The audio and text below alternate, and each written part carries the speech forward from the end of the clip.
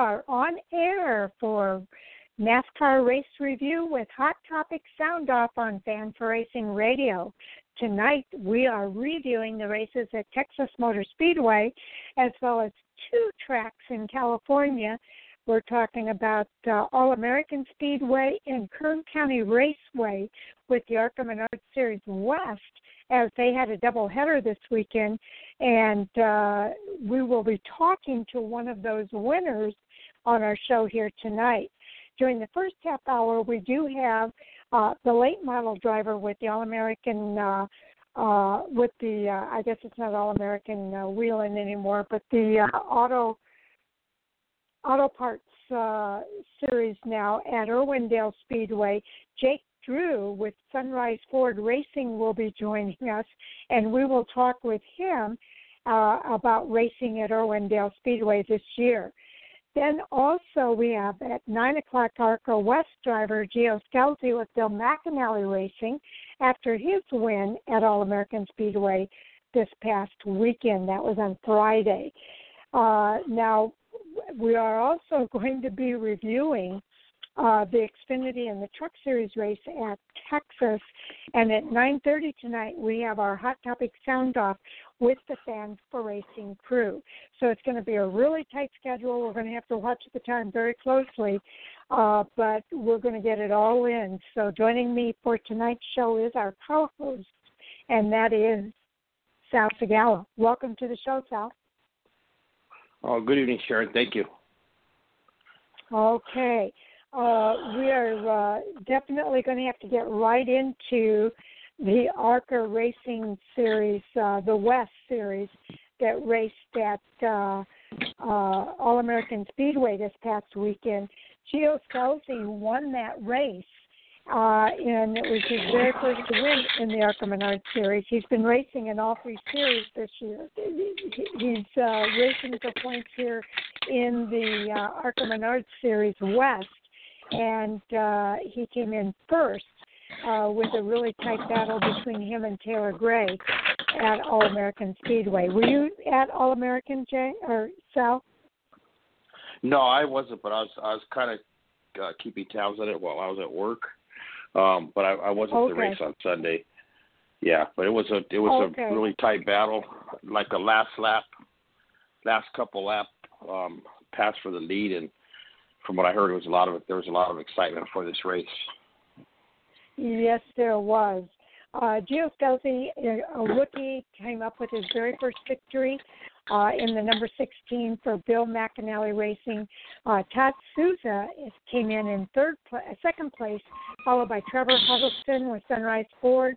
Jesse Love, the series points leader, and another rookie, was fourth. And Blaine Perkins from Sunrise Ford rounds out the top 5 there. The next 5 are Holly Holland, Taylor Gray, Jack Wood, Takuma Koga, and Gracie Trotter rounds out the top 10. So, yeah, very exciting racing there. We won't get into the points just yet, Sal. We'll do that after we go over the points for this second race. Okay, yeah, it was man, I'll tell you from what I was hearing Sunday at the track, they said it was a really good race, and still no shake up in the point. Well, first of all, we had 2 races this weekend. There was a race on Friday. That was at All-American Speedway. And then the race on Sunday, which we have not given the top 10 yet for that. That race was on Sunday at Kern County Raceway Park in Bakersfield, California. Taylor Gray, who missed out on the victory on Friday, was the winner on Sunday in the number 17 for DGR Crossley. Do you want to go over the rest of the top 10 there, Sal? Hello, I'm sorry, Sharon. I lost connection on my back. Okay. Oh. Yeah, can you hear me? I can hear you now. Yeah, it was getting kind of sketchy there for a minute. Okay. Taylor Gray came in first. I don't know if you have the finishing order there or not, but Mason Diaz came in second place. He's there with Venturini Motorsports in their number 25 car. Blaine Perkins finished in third. Trevor Huddleston was fourth, and Gracie Trotter rounds out the top five on Sunday's race. Then it was Kyle Keller, Todd Souza, Jesse Love, Gio Scelzi, and Jack Wood rounding out the remainder of the top 10 there. So that race was pretty exciting as well, right, Sal? Yeah, you know what? It really, I don't know. The one at Kern wasn't as exciting as the one at All-American Speedway. Basically, the one at Kern was it was run very clean. I think there was one caution, if I'm not mistaken, and basically it was just a dominating win by what was really dominating. Jesse Love got the pole, but once Taylor Gray got out front, there was no one. Him and Mason Diaz kind of went back and forth a little bit, but other than that, it was just basically a Mason Diaz Taylor Gray type of a race. Oh, okay, yeah, he had a margin of victory of 1.643, as opposed to the margin of victory in the race at All-American. Actually, it was a pretty large amount there, too, 1.677 at the race at All-American Speedway, so in Roseville. So we've gone over the races. Let's go ahead and round out the series points. So. Okay.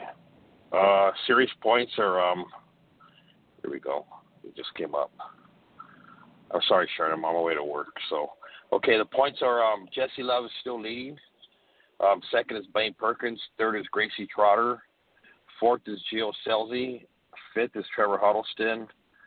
Sixth is Todd Sousa. Seventh is Holly Holland. Eighth is Takuma Koga.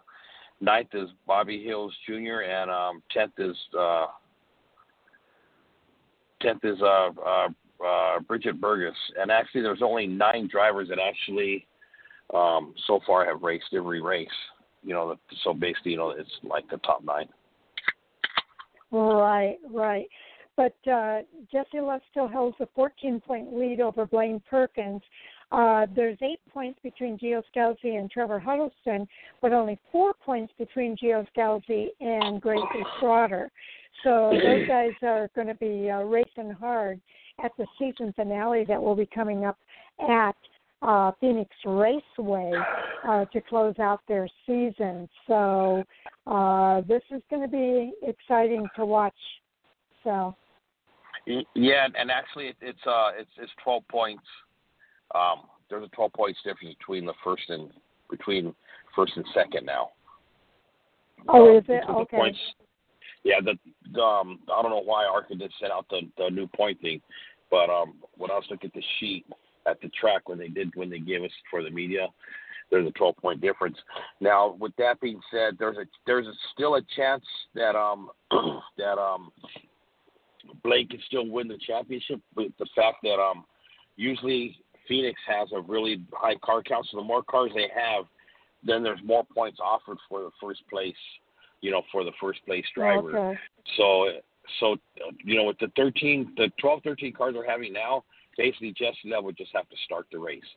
But with the fact that they're looking at maybe having possibly 20 cars there or more, because a lot of the East drivers are going to come down to race at Phoenix because it's a 1-mile track. So with their, and with the more cars, Blaine will have a better chance at an outside chance at the championship. But either way, it's going to be a good race. A lot of rookies at Phoenix, so it's going to be interesting. Without a doubt.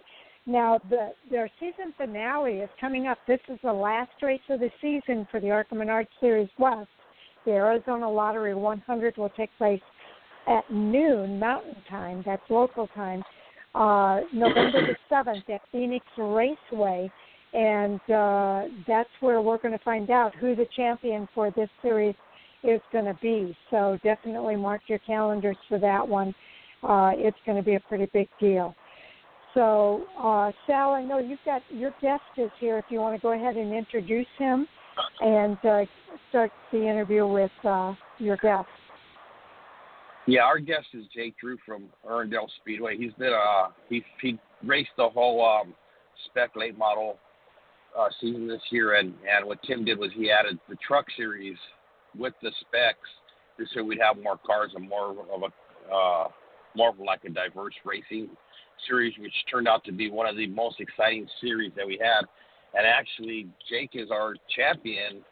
And going into the final race of the season, there was a 2-point difference between him and Ryan Partridge's brother, Andy, who was in his second season out here. So it was a really good race, throughout the season. But the last race, Jake, had the stronger car and, of course, walked away with the championship. And so we're going to talk about his championship season and a little bit more about who Jake Drew is. So with that, we want to welcome Jake to the show. Welcome to the show, Jake.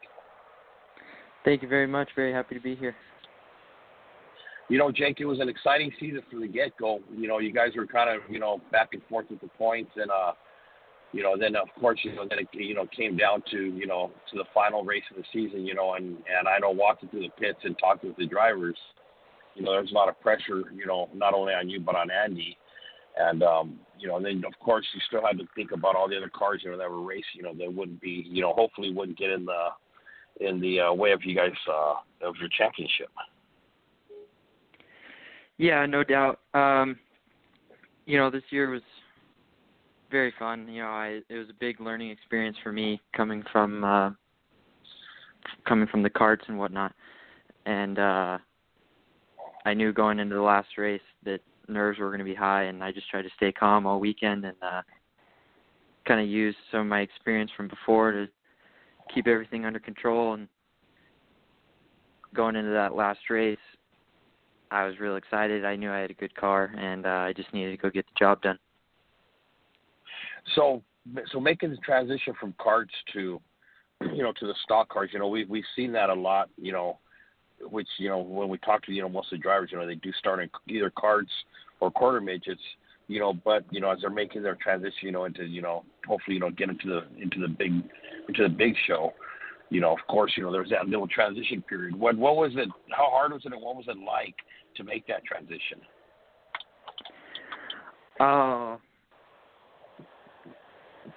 It definitely, everybody at High Point Racing and Sunrise Ford, Andy and Ryan Partridge and the Huddlestons, and everybody helped me out a lot to make that transition as easy as possible and provide me with the information I needed. Definitely the biggest thing for me was just to get out there and start laying down the times early as possible. That was the biggest difference for me from the karts to the cars, and definitely having to utilize a spotter, to try and help me out and let me know what's going on around me on track. And it's just, I had a great time learning it all and really enjoyed it this year and can't wait to do more. You speak about High Point Racing and, of course, Ryan Partridge, who was there, who was, kind of like, your driver coach. And Ryan has a storied history there at Irwindale, not only Irwindale, but around, the track. So as far as the coach is good, but then you throw in High Point Racing, who Tim has brought up a lot of drivers, through his program, through his organization. Of course, right now, we're watching Cole Custer in the Cup Series, who started at High Point also. So with you throw those factors in, with what your mindset is, and where you want to be, it had to be like one of the best recipes for success. Yeah, there's no doubt about that.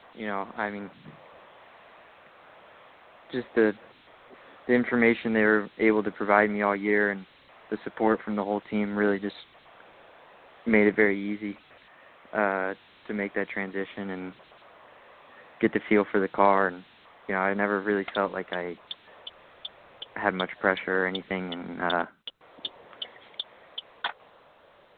yeah. And with that, Jake, we have our show, our host, Sharon, and I know she has some questions for you. Sharon? Yes. First of all, Jake, I want to say congratulations on winning that championship. You did that as a rookie, right? Yes, I did. Thank you very much. Okay, that's pretty fantastic. And Irwindale is a, like you mentioned, you had a lot of support there, and that track is, I know, one of the premier tracks out there in the West. And I'm just kind of wondering what's next for you. Are you going to go back for back-to-back championships or do any ARCA racing in the West? No words really on the ARCA stuff, but I will be back at Irwindale in the number 55 late model for High Point Racing again next year and Sunrise Ford. Oh, that's fantastic. And so you are going really to looking forward to that. You're going to go back to I'm really looking forward to that. Oh. Go ahead, sorry. Yes, that's all right. That's all right. And are you going to have pretty much the same team that's coming back with you, Jack? Yes. Okay, so tell us a little bit about who your team is. Your spotter, your crew chief. My spotter was Andrew Anderson, and we also had Kenny helping us out, working on the car and whatnot. Everybody at High Point Racing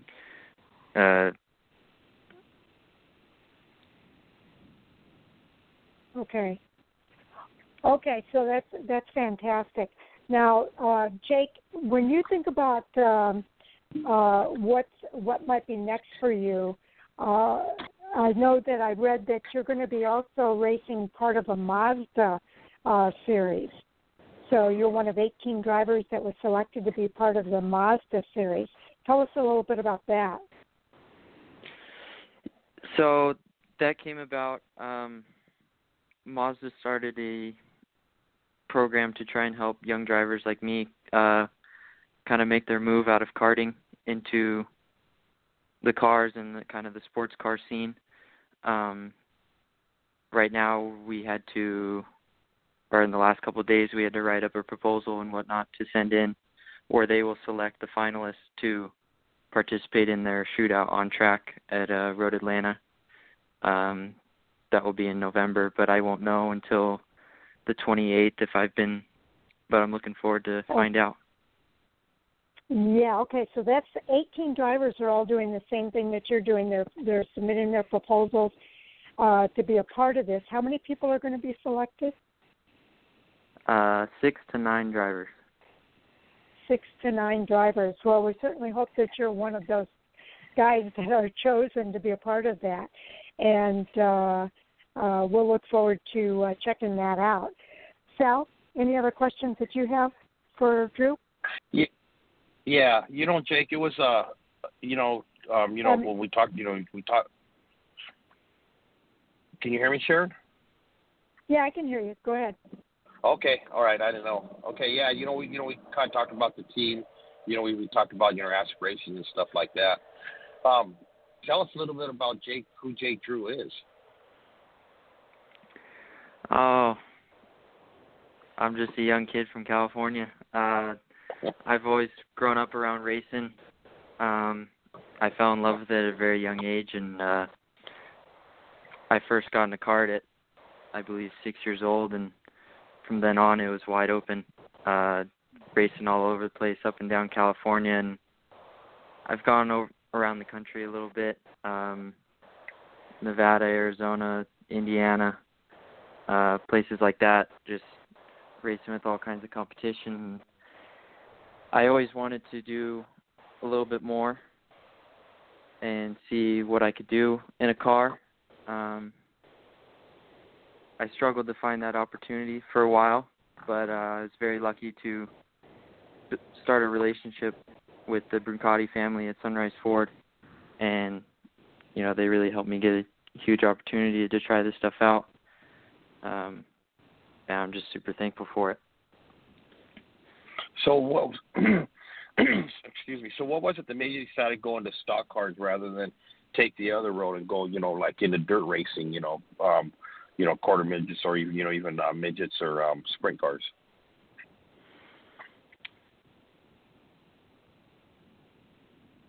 I think It was just the opportunity that was brought to me. And, I think I've never really had a preference on what I wanted to do in motorsports. I felt that I could, I love all forms of motorsports. I watch every kind. And I felt that I could adapt and become familiar with any type of car. And I've kind of liked the oval racing, the short track stuff. And it was just definitely something I wanted to try out. Well, Jake, on my end, I just want to say congratulations to get on the championship. I know it was a joy watching you this season, progress and grow, in the sport. And it's going to be exciting next season, to see you in the 55 late model, to basically, move up to the next ladder, up to the next step, which will, be the, the late model racing. It's going to be a good season. I know it's going to be a good season for you, and Bob Rucati, is giving you an awesome opportunity. Like I told you that day, Bob don't give too many drivers, opportunities like that, and for him, to make that phone call, on championship night, tell you, that your season is taken care of, that's a huge accomplishment, and that's something, that you should be very proud of. And with that, I'm going to turn it back over to Sharon. Okay, Jake. Talk a little bit about your family and how they're involved with you in your racing, because I know families, racing is a family event. Yeah, my family has always been super supportive of my racing. My dad, Jeremy Drew, he started racing in 1985 in karting, and he had a lot of success himself and definitely was able to jumpstart my progress as a young kid when I got started. And, with almost every race I go to, my mom, my dad, my grandparents are there supporting me through everything and helping me through anything I need. And I think that's really helped me out throughout my whole career, to just have that kind of support and backing, and just to provide anything I needed or any support if I needed somebody to talk to or anything. And they definitely helped me lead me in the right direction to get to where I'm at today. Okay, you mentioned that you like all forms of motorsports and that you watch a lot of racing. Who's your hero in motorsports? Who is it that you look up to?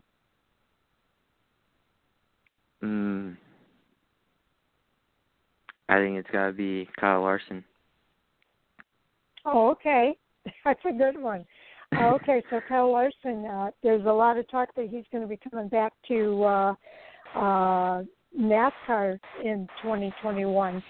And he's from that California area, so that's pretty cool. Do you have aspirations to move into NASCAR yourself, to rise up that ladder? Definitely. I would love to. Okay. So I think that's pretty cool. Now, if fans want to follow you, Jake, what's the best way for them to follow you, especially if they want to know whether or not you made it into that Mazda series and what other racing you're planning to do? I think the best way to follow me would be on Instagram and Facebook. Instagram would be at jdrew29, and on Facebook as Jake Drew. I have a big race coming up in a few weeks in Las Vegas. It'll be a big karting race, and I'll be looking forward to that to kind of end off my year. Okay, so you're still doing the karting as well as the late model racing. Are you still in school, Jake? Currently I am not. Oh, okay. Okay. So that's fine. I just was going to ask you how you balance the two, but you don't really have to in this case.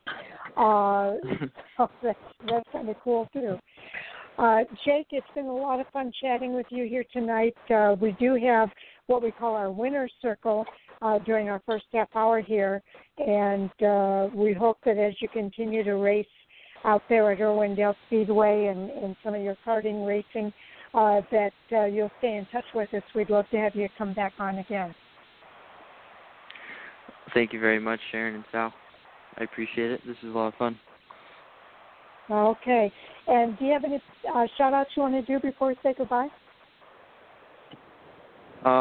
Just to everybody that supported me, the whole Brancati family at Sunrise Ford, High Point Racing, the Huddlestons, Andy and Ryan Partridge, Steel USA, and of course my whole family and my friends for everything they've done. Okay, Jake. Well, it's been a pleasure getting to know you, and definitely looking forward to perhaps talking to you again somewhere down the road here. So good luck on this race in karting. Thank you very much. Okay. Take care now. You too. All right, Sal, that was Jake Drew. He's part of that, what is that series called now? It used to be the Wheeling All-American Series. Oh, it's called the Advanced Auto Parts now. The Advanced Auto Parts. Thank you. I couldn't think of what the new name was. Okay, so it's Advanced Auto Parts. Okay, so Jake Drew is definitely a part of that Advanced Auto Parts series. And there's drivers all over the country that are racing at local home tracks and winning.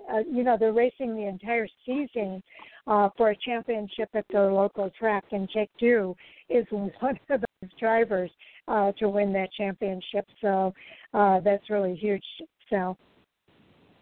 Yeah, it is. You know what? He's really super nice guy and really nice family, Sharon. I mean, they're just he's just so down to earth, you know what, and just so appreciative. You know, like I told, earlier real quick, when I talked to him after he won the championship, then, we went into the, pit area after everything was done. And, that's when I asked him, I said, I can't get you on, which is last week because he's won the championship 2 weeks ago.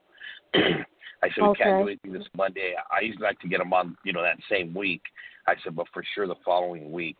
I said, we want to definitely get you on. And, and he was real susceptible, with the cancellation yesterday, because of the Cup race. Well, we appreciate that.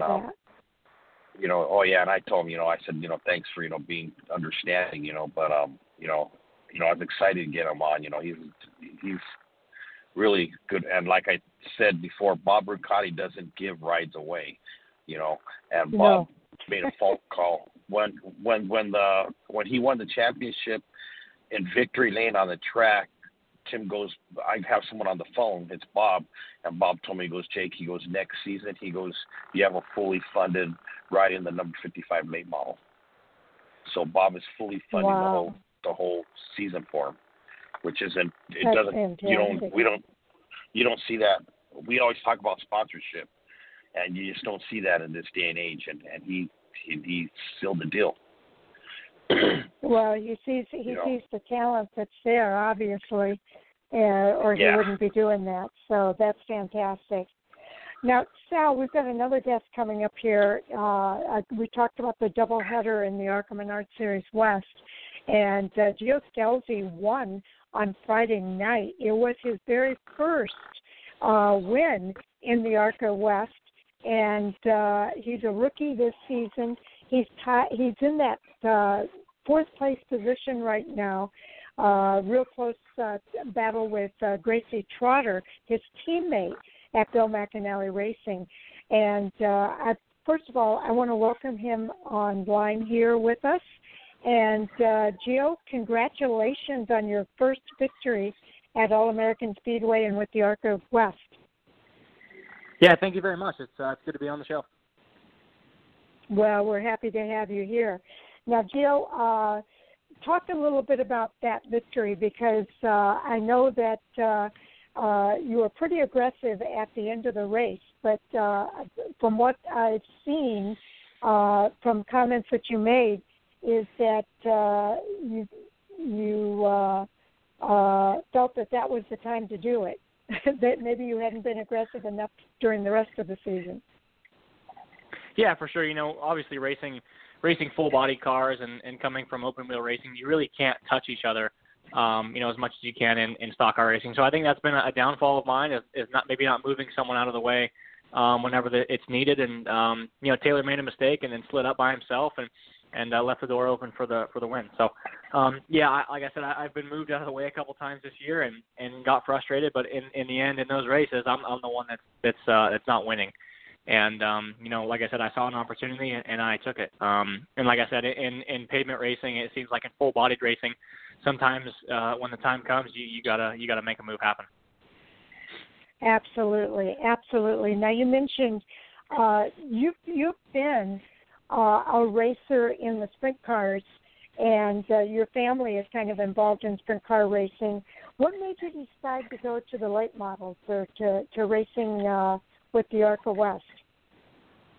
And at the Knoxville Nationals in 2018, Andy Graves, who's a very high up at Toyota, approached me and just kind of said, hey, if you ever want to go pavement racing, here's my number, and we'll try to work something out. And it kind of hit me where these opportunities don't come very often, and I feel like whenever they do come, you have to jump on them. And it was obviously a great thing this year for sure. And being involved with Toyota with the midget side of things and the pavement side of stuff, they've been nothing but supportive to me.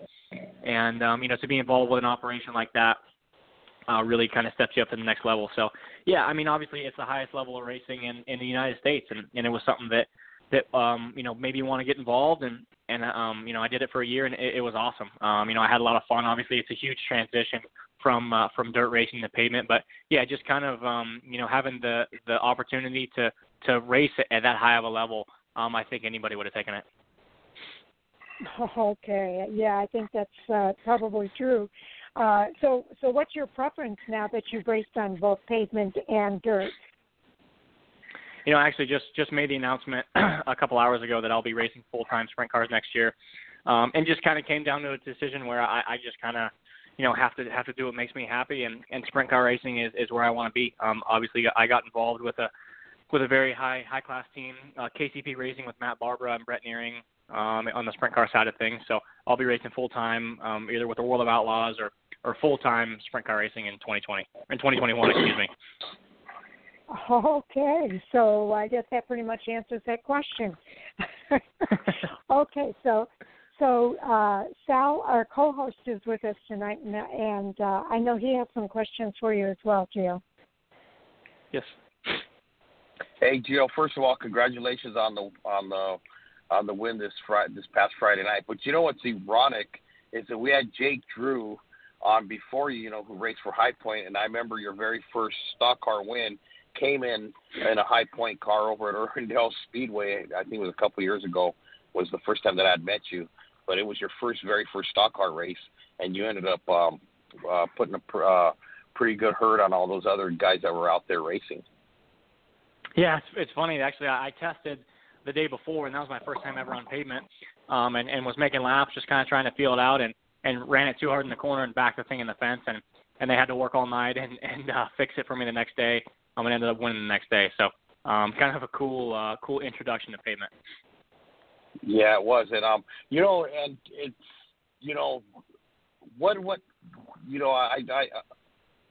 I know you kind of explain, why you took the road, through stock cars, then into the Outlaws. But, I mean, you have a dad that's a 3-time, funny car champion in NHRA. Yes. Why didn't you take that road?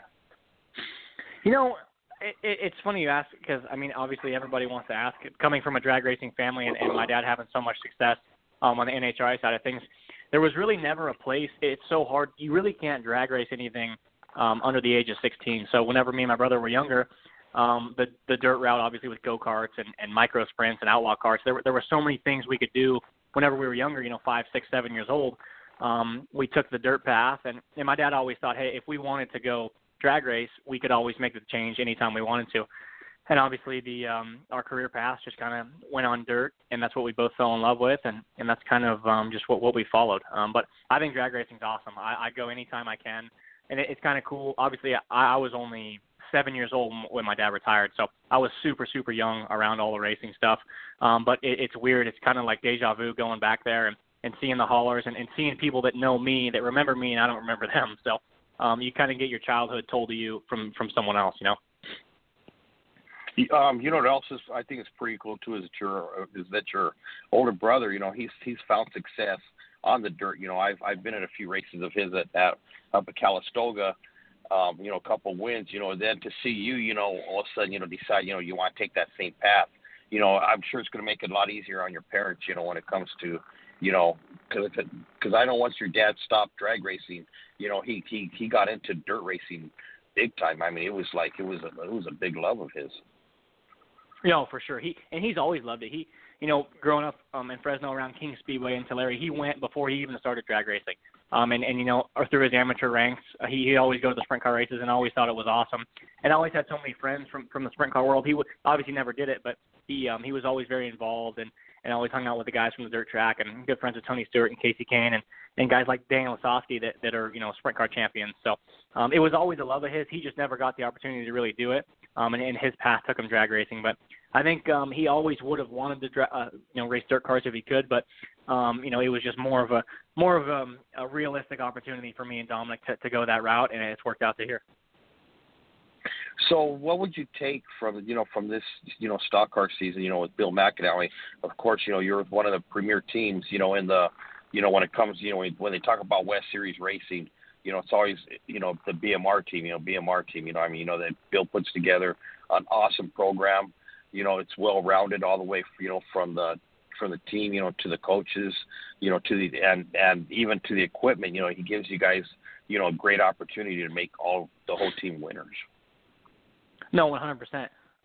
Being involved with Toyota and him having that Toyota backing helps tremendously with driver coaching and driver aid, and having a team like that. And obviously, it being my first year in pavement and driving the 16 car, which has won countless championships with Derek Kraus last year and has had so much success. It was obviously a big feat, and I'm glad that we won a race, and that was pretty much obviously the goal, to be competitive and to win races. So. We obviously started the year off pretty rocky, just kind of trying to get my feet on the ground and get comfortable. Obviously, I'm used to racing an 80 race schedule instead of a 15 race schedule. So, I'm kind of used to trial by fire, and it was, exemplified a lot this year, only racing, I think, 15 times. So, yeah. And like you said, he gives you every opportunity you need to win, especially on the West Series, and he's won the most championships. He's the most successful West team. So, being involved with guys like that know how to win obviously makes my learning curve a lot quicker whenever I start driving. Yeah, and actually each show this year, I talked to some of your teammates on Sunday. Actually, your team on Sunday, they're talking about how much of a as each race progressed, how much you're learning. So, I mean, and the best thing is of course they always say it's seat time, but it's also what you can pick up. From race to race. Yeah, 100%. And obviously this year being so weird with COVID and, not having as much testing as normal, it's been tough. And it's the same for everybody, but especially rookies, it's extremely tough on us. Normally you have a day before test and you get to dial yourself in more, and now you kind of roll out for an hour session, practice qualifying, and then you're racing. So that was my first time actually racing at Roseville All-American Speedway. I'm used to that a little bit with the sprint car stuff in 2018 whenever I kind of ventured out to the Midwest and going to places for the first time, and you get 3 laps of hot laps and you're right into qualifying. So, like I said, it was kind of a trial by fire year, but I'm glad that I feel like we finally found our footing and finally getting competitive. Yeah, that's awesome. Now with that, I'm going to turn it back over to Sharon. Okay, Gio. It was a competitive race, and did you and Taylor get a chance to talk after the race at all? No, I don't think so. No, we didn't. But obviously, whenever you're leading a race like that, and you make a mistake, obviously you're going to be upset with yourself. And I don't normally like to I never tweet stuff like that. But yeah, I've been on the other end of that quite a few times, and you learn from it, and you get better. And obviously, he won at Kern and pretty much dominated. So. Yeah, I mean, I really have no feelings about the whole thing. I won the race, and that's the end of it for me. I'll probably race against him in Phoenix, and that'll be the end of it. Okay, and yeah, I'm sure Taylor understands too, because like you mentioned, that's kind of the way the racing has been in the ARCA Menards series, with the bumping and the banging. And going into Phoenix this week, or is it this weekend? November 7th is coming up, yeah. going into the season finale. What are your thoughts going into Phoenix this weekend? Yeah, there's going to be a lot of race cars, a lot of good race cars showing up. And you know, not having much experience on those mile racetracks and big places like that. I've run Phoenix once, been to Iowa once, and been to Gateway once. So I think, you know, progressing on those big racetracks and kind of trying to figure out the air and how to race those places, obviously it's a lot different than the All-American Speedway. So, yeah, I think that we can kind of gather our info and look back at our notes and see where I need to be better and see where the race car needs to be better and hopefully gather something and be competitive there November 7th. Oh, okay. And then that's going to be it. Are there going to be any emotions for you that you're not going to be back in a stock car next year? Yeah, for sure. Obviously, kind of, you know, building a relationship with my guys, and any time that you work for the race team, that you try and become as close to them as possible.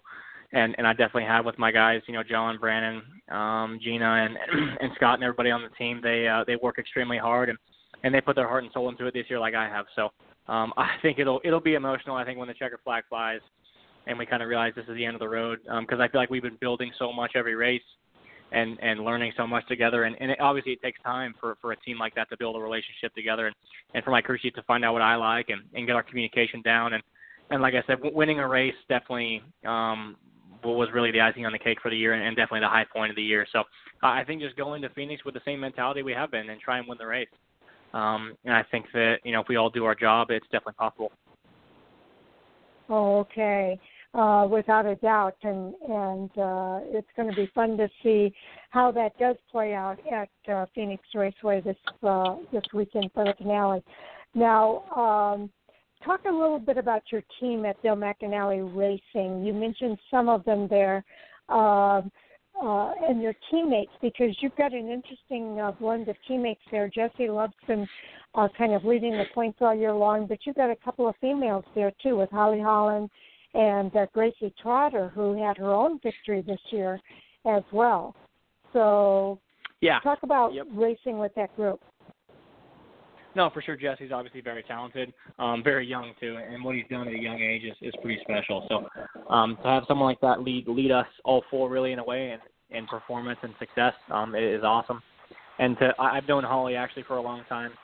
We've raced dirt together. She obviously grew up racing around Oklahoma in micro sprints and stuff. So and then meeting Gracie for the first time this year, it's cool to see everybody's personalities and obviously we're all going through exactly the same thing, being involved with Toyota and going through that development program. So it's kind of nice to have someone to talk to, you know, with those other three, and they're going through the same struggles you're going through. So to have people like that to bounce your ideas off of and kind of try and talk about the race car and make us all better as a team.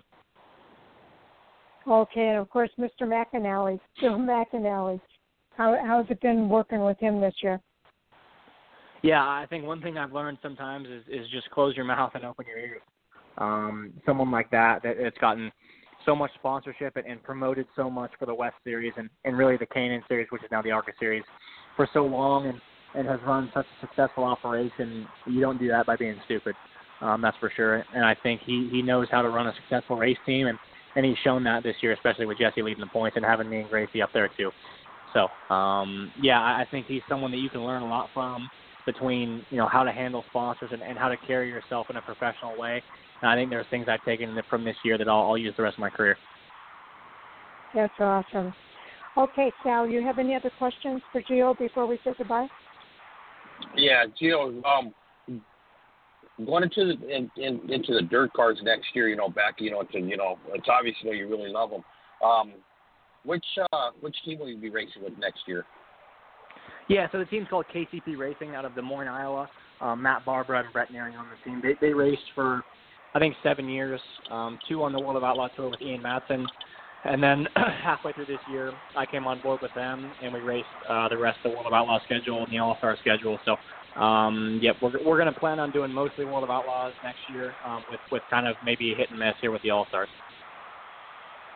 Yeah, you know, I'll tell you that World of Outlaws series, it's awesome. We had them out last year at we have them every year at Vegas, but we had them with they combined them with the K&N West Series, and man, I'll tell you, man, they put on a hell of a show.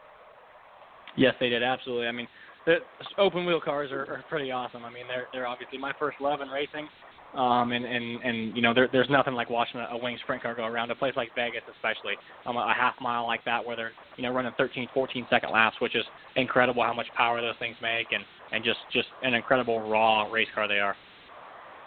You know, and so when you talk about the, you know, clicking off the seconds on the laps, how fast they are. I remember the first time I went to Calistoga, and I was watching Rico, and I think Kyle Larson was out there, Tony Stewart was out there, Ricky Stenhouse was out there, and of course, two of the Kadings were out there, Bud and gosh, I forget his brother's name is offhand.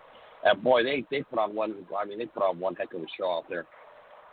Yeah, you know, it's incredible how those cars work, and most of the time, on, you know, 90% of the time when you qualify, you're wide open around the entire racetrack. So, and those things make almost 1,000 horsepower. So it's pretty incredible to see the downforce they make, and when you're on dirt, you know, which is amazing to see how much grip they make and how they stick those big tires in the ground.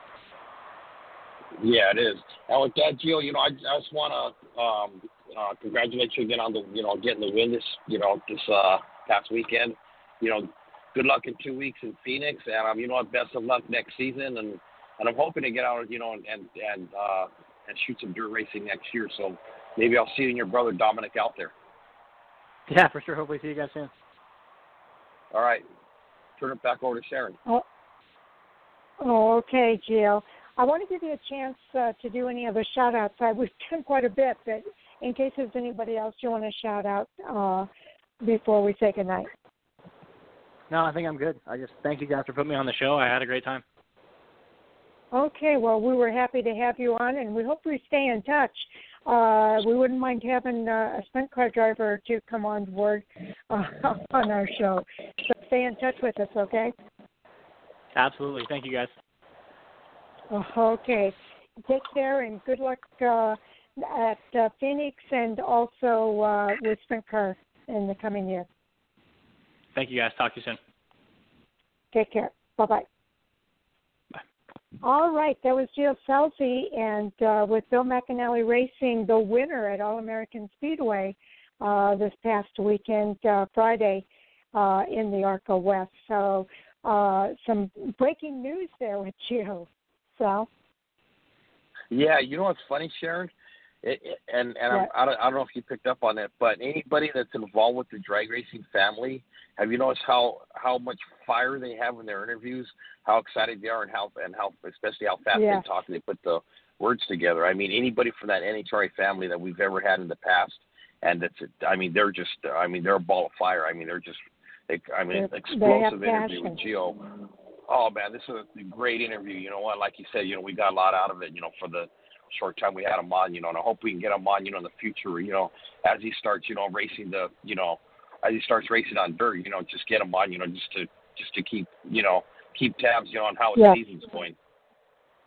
Yes, I would love to do that, and I hope he does stay in touch with us.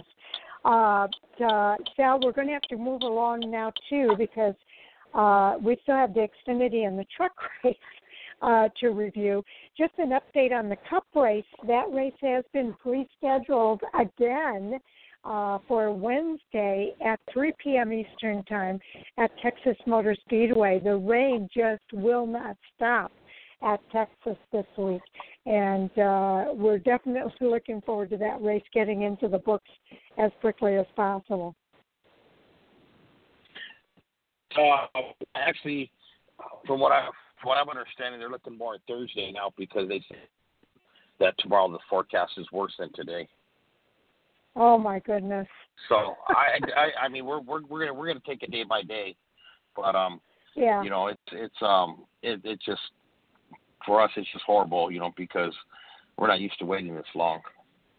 No, I do know that they told the drivers earlier today that they should be prepared to stay through Thursday. So, but if the race does go to Thursday, Sal, what they're going to do is they're going to have to think about what they're going to do this weekend about the race at Martinsville and whether or not any of that needs to change. So definitely stay tuned. We do have a updated page at Fan4Racing.com where we're putting updates as they become available. But right now, And like I say, a lot of it can change within a day. As of right now, they're saying Wednesday at 3 p.m. Eastern, but the weather is not looking good. There is definitely the strong possibility it could go into Thursday. So definitely stay tuned there. Looking at the Truck Series race that took place at Texas, Sheldon Creed was the winner, Sal, age 23, in that number 2 Chevy Truck Month Chevrolet. And, of course, he's part of the GMS Racing Group, and Jeff Stankiewicz is his crew chief. It was his 4th victory in 52 truck races, his 4th victory in 11 top 10 this year, his first victory, and his 2nd top 10 finish in 6 races at Texas Motor Speedway. Austin Hill finished 2nd, posting his 3rd top in 10 races at Texas, and his 17th top 10 in 2020. Zane Smith, the rookie, finished 3rd, posting his first top 10 finish in 3 races at Texas. Sheldon Creed leads the points, and we'll get into that in just a few minutes. But to round out the rest of the lineup here, Rafael Lessard, another rookie, came in 4th. Brett Moffitt finished in 5th place. The next 5 drivers are Matt Crafton, Austin Wayne South, Dylan Lupton, Derek Krause, and Tanner Gray. That is the brother to Taylor Gray, the winner of the ARCA West race out at Kern County Raceway. So pretty interesting finishing order there. Yeah, it was. And, Sharon, this was by far, you know what, and I'm not the only one, everyone's talking about it, but this is like really one of the ugliest truck races, that happened, with all the different incidences. And Sheldon Creed, to come out on top, I mean, it was just, he was close into a couple of them, and I don't know how he scathed out of it, but him and Austin Hill, but it was I'll tell you, it was a very awesome win for Sheldon Creed, huge congrats to him, coming out of, from the, he came from the trophy trucks. He used to race out here in San Diego and in California out here. And then that's where he started his series, his racing, to make the transition into, into stock cars, and then into the truck series, and to have the success he's having. Man, this kid he's a ton of talent. He is, and he raced a lot of ARCA races last year as well. He won the first stage. It was the 88 of Matt Crafton winning the second stage. There was no margin of victory because the race ended under caution. There were 10 caution flags for 49 laps and 14 lead changes among just 6 drivers. So, Sal, let's go over the points report real quick. Okay, then the points, like you said, we got Sheldon Creed still leading, Austin Hill in 2nd, Zane Smith in 3rd, Brett Moffitt in 4th. Is this the points? No, I think, you're looking at the points. Yeah, well, the points is almost matched the finishing order of the race. That's why I got kind of mixed up. It was I guess it was the second race of their round here. Martinsville's going to be the elimination race. No, I know what I'm saying is that the race finish almost matches the points. So then in 5th we got Matt Crafton, 6th is Grant Enfinger, 7th is Ben Rhodes, 7th is Tyler Akram, and then the 8th, actually the Tyler's 8th driver. Yeah, Tyler's 8th. So that's it as far as the as far as the top 8. So they got that, like you said, they got the one race in Martinsville that's going to decide who the top 4 that are they're going to make it into the the championship race 2 weeks over in Phoenix, which is going to be exciting. Just real quick on that note, Phoenix, to have a truck race at Phoenix. We haven't had a truck race at Phoenix in, gosh, I don't know how long it's been. Cool. Been moons. I mean, many moons that we've had a truck race in Phoenix. But it's going to be an exciting weekend of racing. So those 4 drivers that are below that cut line right now, Matt Crafton, Grant Enfinger, Ben Rhodes, and Tyler Ankrum, they're all going to be racing really hard for that victory in order to move on to the championship 4. So Sheldon Creed has made his way in, and it's going to be, I think, a very bumpy ride, I think, at Martinsville. But we'll wait and see what happens this weekend. Moving on to the Xfinity race, Harrison Burton, the rookie, came home as the winner at age 20 in the number 20 Morton Buildings Dex Imaging Toyota for Joe Gibbs Racing and crew chief Ben Bashore. It was his third victory in 41 Xfinity races, his third victory and 20th top 10 finish this year, and his first victory and third top 10 finish in 4 races at Texas. Noah Gragson finished second, posting his first top 10 finish in 5 races at Texas and his 23rd top 10 finish this season. Anthony Alfredo in third, posting his first top 10 finish in 3 races at Texas. Of course, Harrison was the highest finishing rookie. And again, we'll get into the points here in just a minute, but I want to finish the running order here. Austin Cindric came home in 4th. Brandon Brown finished 5th. Michael Annett in 6th. Justin Haley 7th. Ryan Vargas, how about that? He finished 8th. Josh Williams in 9th. And Tommy John Martins rounding out the top 10 here in the Xfinity Series. Again, a very interesting lineup there in the top 10, Sal. Yes, and you know what? I don't know where Harrison Burton came from in that last lap, but Noah was way out in front, and I don't know if maybe Noah just didn't race hard, or I know after the race a couple of guys would say, that guy must have put something in his fuel or something, just jokingly, for him to come back and I mean just swoop around Noah the way he did, because it looked like Noah was sitting still. But I don't know if Noah just figured he had the race won and, put in cruise control or what happened, or Harrison was that fast. But I'll tell you, man, when Harrison flew by him, and I was like, what the heck just happened? Because Noah had that race in the bag. Well, Brandon Jones won the first stage. Harrison won the second stage. The margin of victory was .445 seconds. 10 caution flags for 51 laps, 19 lead changes among 10 drivers. That's huge. Let's go over the points real quick. Okay, points. Chase Briscoe still leading the points with 9 wins this season. Gosh, amazing. And then Austin Cindric second with 5 wins.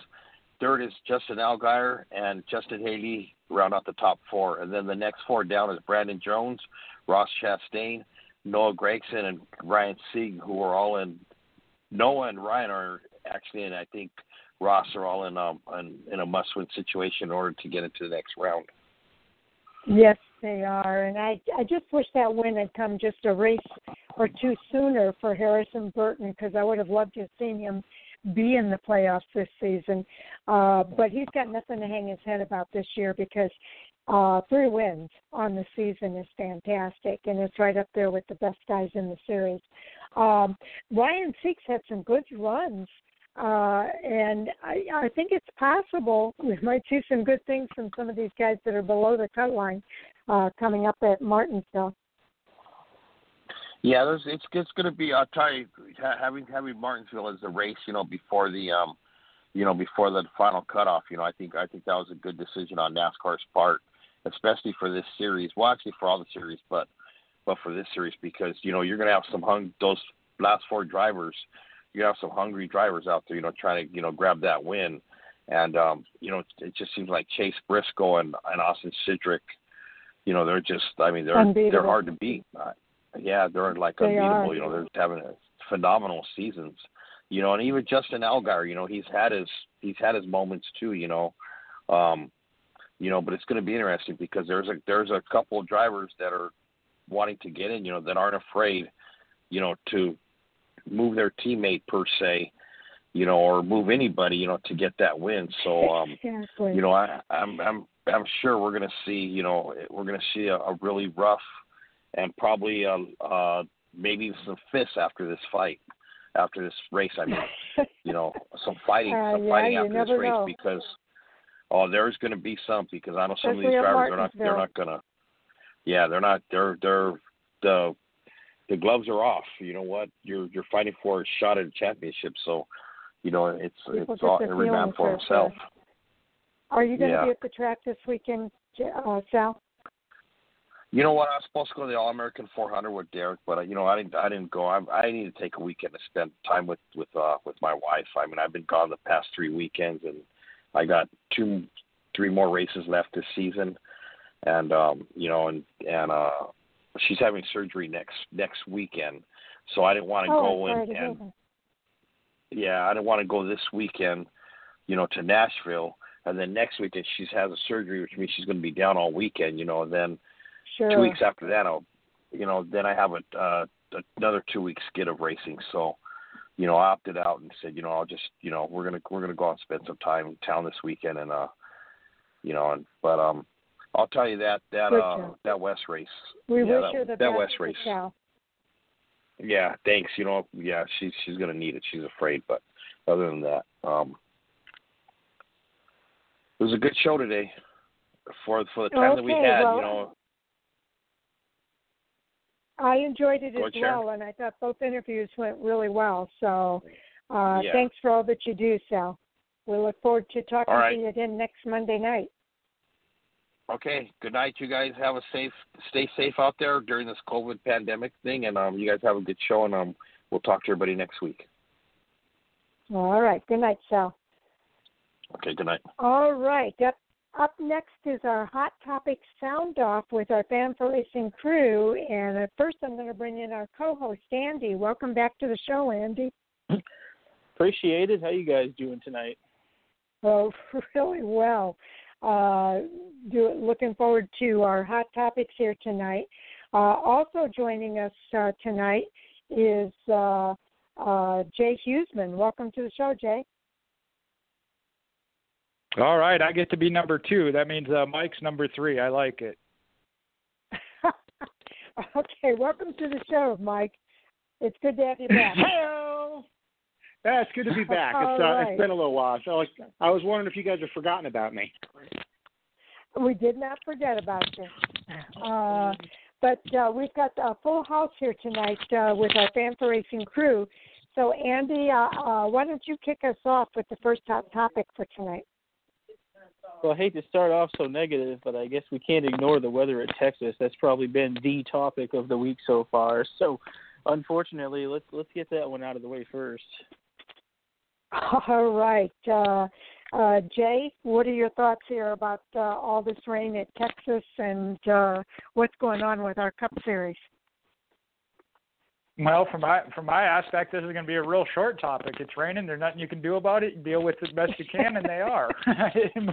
I mean, it's not ideal, obviously, and nobody likes rain delays. They talk about the impact it has on the teams, on the TV network, the broadcasting. They've been trying to cover a race for 2 days now, 3 days, and they keep filling it with other programming or whatever and moving programs. So I'm trying to avoid a particular word here. Yeah, it's not great, but not a whole lot you can do about it, and you just got to roll with it. Or row, I guess, in this case, might be a better word. What really, to me, is the fact that it's not even rain, apparently. It's this just really heavy mist. And that's what's really appalling about the whole thing to me. Yeah, it's just a heavy mist that it's enough to get the track wet. But other than that, yeah, like I said, it's not ideal, but got to do what we got to do. And I feel bad for the teams because I know they're going to be in crunch zone coming into from out there at Texas, getting cars and teams back to the Charlotte area and then out to Martinsville as well. Okay. Mike, your thoughts? Well, Jay says that there's not anything they can do about it, but there is. And there's been a lot of talk about it over these past couple of days, and that thing is rain tires. Clint Boyer specifically said he would like to see them try rain tires. I believe Dale Earnhardt Jr. has said the same. And it used to be just sacrilege. We couldn't run rain tires on an oval. But we just saw 2 weeks ago they ran the Xfinity race on the Charlotte. Granted, it was the Roval, but they were up on the NASCAR bank turns doing probably 120 to 150 miles an hour in parts of that track in a torrential downpour. And what do you know? The best stock car drivers in the world were able to adjust their driving style in order to have a safe and relatively competitive race despite the weather conditions. So I don't know. It's probably too late to try it for this Texas race. Hopefully we get some good weather tomorrow and it's kind of moot either way. But I do really think they should bring back another look at running oval races on rain tires. Well, Mike, I hate to rain on your parade, but I would not be in favor of that. I don't think the rain tires on the oval is a good idea. If that race happened on the Roval on rain tires, they got through it. It was messy, but they did get through it. I would prefer to wait it out, and I know that they're spending an awful lot of money on jet fuel. It's wreaking havoc with everybody's schedules this week. The drivers are just sitting around waiting for a race to take place. But I, for one, would not be in favor of that. But, Andy, I'm curious to know what your thoughts are. Yeah, obviously unfortunate, I think, is the first word that comes to mind. In 20 years of watching this sport, I'm not sure that I've seen a Cup race pushed to at least Wednesday, probably more like Thursday at this point. And I guess that begs the question of what happens, with Martinsville. It sounds like there might be some tweaks there, although I've seen it said already that the Sunday race wouldn't be impacted even if they ran Texas on Thursday. So I guess that's some good news, but, obviously it puts teams in a bit of a crunch to try to do a quick turnaround and get haulers and equipment moved across the country and all that. So it certainly is wreaking havoc and probably will impact the Martinsville weekend in some form or fashion, probably with the other series. Just you hate to see it, and that does, I guess, bring up the question of whether or not they could run rain tires. From what I've seen, just varying opinions on social media, take that for what it's worth. It doesn't seem like it's feasible, but that's not to say that with the infinite wisdom and technology of the 21st century, they couldn't figure something out down the road. Who knows? But thankfully, I guess when it's all said and done, these types of delays are very few and far between. Like I said, I don't recall, in a very, very long time that they've ever had a race pushed this far into the week. And it's just kind of crazy that it's, right in the thick of the playoffs with only, 3 Cup Series races remaining. But nonetheless, I guess these types of things thankfully don't come up very often. And, hopefully they can get this thing in. Looked like, honestly, Sharon, I thought that they were going to be running this thing during the show tonight, which I was excited about, that they might actually get it in. And then right when it looked like it was possible, it all went away. So that's unfortunate. Maybe they'll get it in tomorrow. And if not tomorrow, maybe Thursday. You just hate to see it. But like I said, thankfully these are very rare. Okay. Jay, any follow-up? As far as the rain tire, I wouldn't be opposed to them testing it, but I don't think they should find out by doing it in a race. And take a look at say a marathon, the Boston Marathon. If it's that windy out or something and it ends up to be people out there walking at a fast pace, is that still the excitement of a running marathon? No, it's not. It can be done, yes, but that really takes away from what it is. So I don't think that that's the answer. If you were to, like I said, do some testing on it and make sure it is safe, that would be the number one concern where it comes in. And if drivers have to only go a quarter throttle or a half throttle, to me there is no point in it, because then it's a matter of who can not make the mistake, not that it isn't already, but of who can not make the mistake or, have a screw up. It takes it to another level, I think. And I don't particularly want to see that. If they were to develop a good tire that would work on an oval, my thought would be on a shorter track and maybe not as a bank track, but then you run into the problem that we saw at the Roval in the spots where it was down in the bottom and in the valley. Then you got the puddling. So you kind of need the banking, but you kind of don't want the banking because with the speed and the grip they need, you're not going to find it. So I think it's a dangerous thing to even risk or trying unless you know 100% it's going to work. So for them to say, okay, we'll find out here at Texas, I think would be a very bad idea. Like I said, I would want to see some thorough testing with it before starting with one car and then a couple of cars side by side, whatever. But I don't think that is the answer. I truly don't. Mike, your follow-up? I like the idea. I think it's something that they should look into. We've seen a lot of rain delays this year, so none as bad as Texas has been, at least so far. Hopefully this is the extent of it. But we've seen several rain delays this year, and with more data being gathered, especially at Charlotte 2 weeks ago, I think it really does open the door of being something to take a look at. I agree with Jay that maybe it's not the best to just throw it right into a race that was originally scheduled to be run during the dry without any testing. That's probably not the way to do it. But then again, if they do want to do it, it's not too late. I know of a company who is a major sponsor of one of the teams who would be able to get all the tires they want out to them overnight, or it's free. So they could probably make it still work at Texas.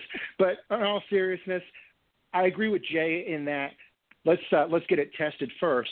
But I don't think that it would inherently be a bad race. It'd be a very different race, but different isn't necessarily bad.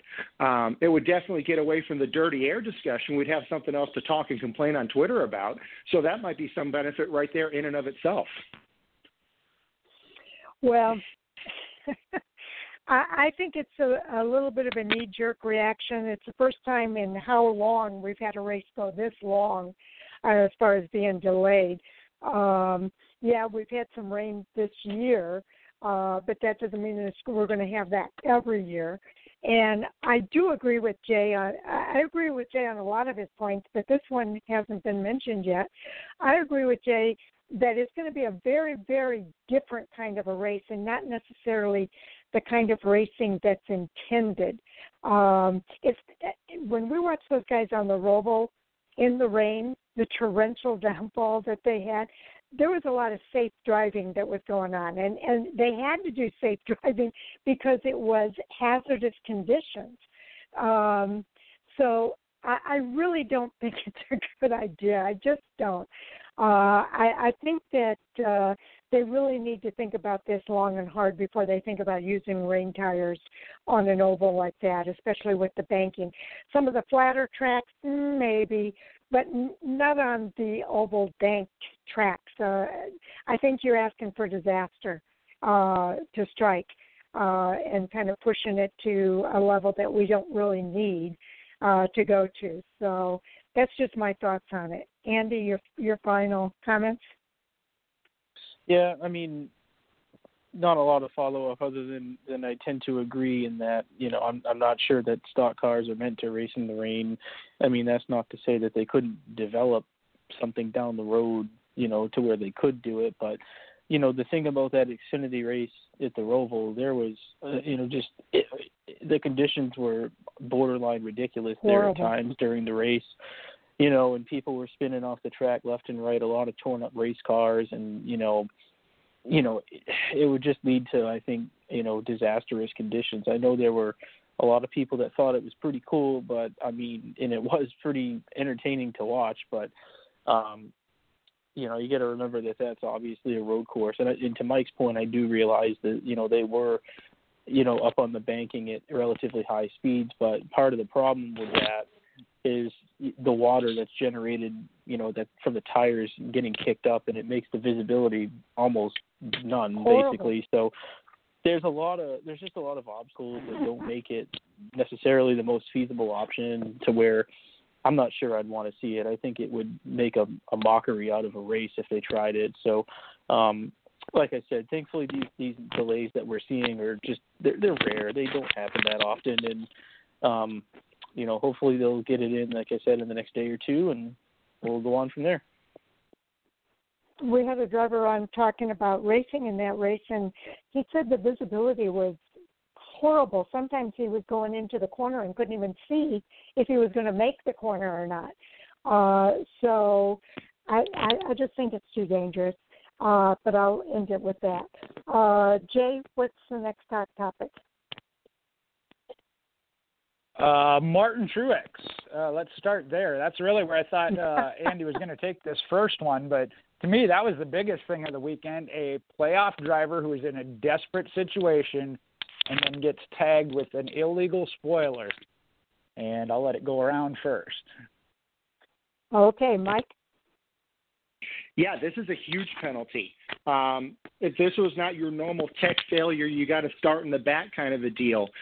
This was, I believe, a 20-point penalty. Correct me if I'm wrong, 20 points for the driver and the owner points, which basically puts Martin Truex in, I don't think a mathematical must-win position, but depending on how he finishes if the Texas race ever gets going, he could very well go into Martinsville in an absolute must-win situation in order to advance in the playoffs. And the other thing, remember at the beginning of the playoffs, Ryan Blaney had that penalty regarding the ballast in there. And Sharon, you were very much of the opinion that knocked the team's momentum off, more so than just whatever the performance the actual car would have, but that had more of an effect on the team's momentum. So I'm really wondering if we're going to see a momentum shift with the 19 team. They've been running fairly well, but I'll be interested to see how they react to this penalty and if it has the kind of devastating effect on the team that the penalty did on Ryan Blaney's team. Okay, Andy? I would have thought that it would have had a devastating effect on the team. I mean, certainly it has put them in a must-win scenario, but, their car was really fast yesterday up until the red flag, or whenever they ran this, I guess, 3 days ago, 2 days ago. I don't know. Anyway, they were pretty fast up until the red flag. And, man, I don't know if this hasn't, kind of played right into their hands to some degree. I'm not sure if the crew chief who was suspended remained at the track or not, but if he isn't at the track, they've got the crew chief back at the shop prepping and working on Martinsville, whereas all the other teams' crew chiefs are out in Texas. So that might be an advantage for that team. Plus they won the spring race there. So I don't know. I mean, yeah, they're certainly in a must-win scenario, and I think that it's unfortunate that they had that happen. But, these teams all try to push to the limits that they can to get the max performance out of their cars. We see it all the time, and, they get busted. It's just the nature of the sport, really. I know we're not necessarily fans of it, but I think at one time or another, our favorite driver and team have all been kind of part of something like that. So just the nature of the sport. And, like I said, I'm not really sure at this point if it hurts them that much because, if the crew chief didn't remain in Texas and went home, you got a key person working on stuff for Martinsville. And like I said, they did win the spring race there. So are they in a must-win scenario? Yes, they are, but they have a very fast car for Texas, probably going to have a fast piece for Martinsville, and still a really good chance to make that Final Four. So they're at a bit of a deficit, but by all means not out of this at all. Yeah, you bring up some good points, Andy, and so did you, Mike. You're right. I did say that about Ryan Truex, and I think it did kind of affect his momentum. But we're talking about two different teams here, and I was kind of shocked, disappointed that it happened, but shocked when I came and looked at the running order at the red flag and saw that after starting from the back, that Martin Truex was up to fifth. I think it was fifth in the running order when the race stopped. So that kind of surprised me a little bit. He was up in the top 10, I know that. So he obviously recovered, I think, fairly well. And Andy, you bring up some really good points in a way. This kind of plays into their hands with the crew chief being able to be at home and getting ready for the upcoming race at Martinsville.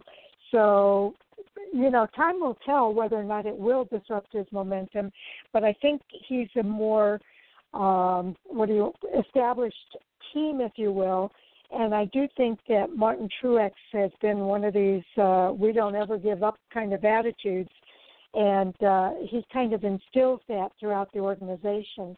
And I think that these guys, if anything, I think the other possibility here is that it could really motivate them to either win at Texas or to go out there and win at Martinsville. So, Jay, what are your thoughts?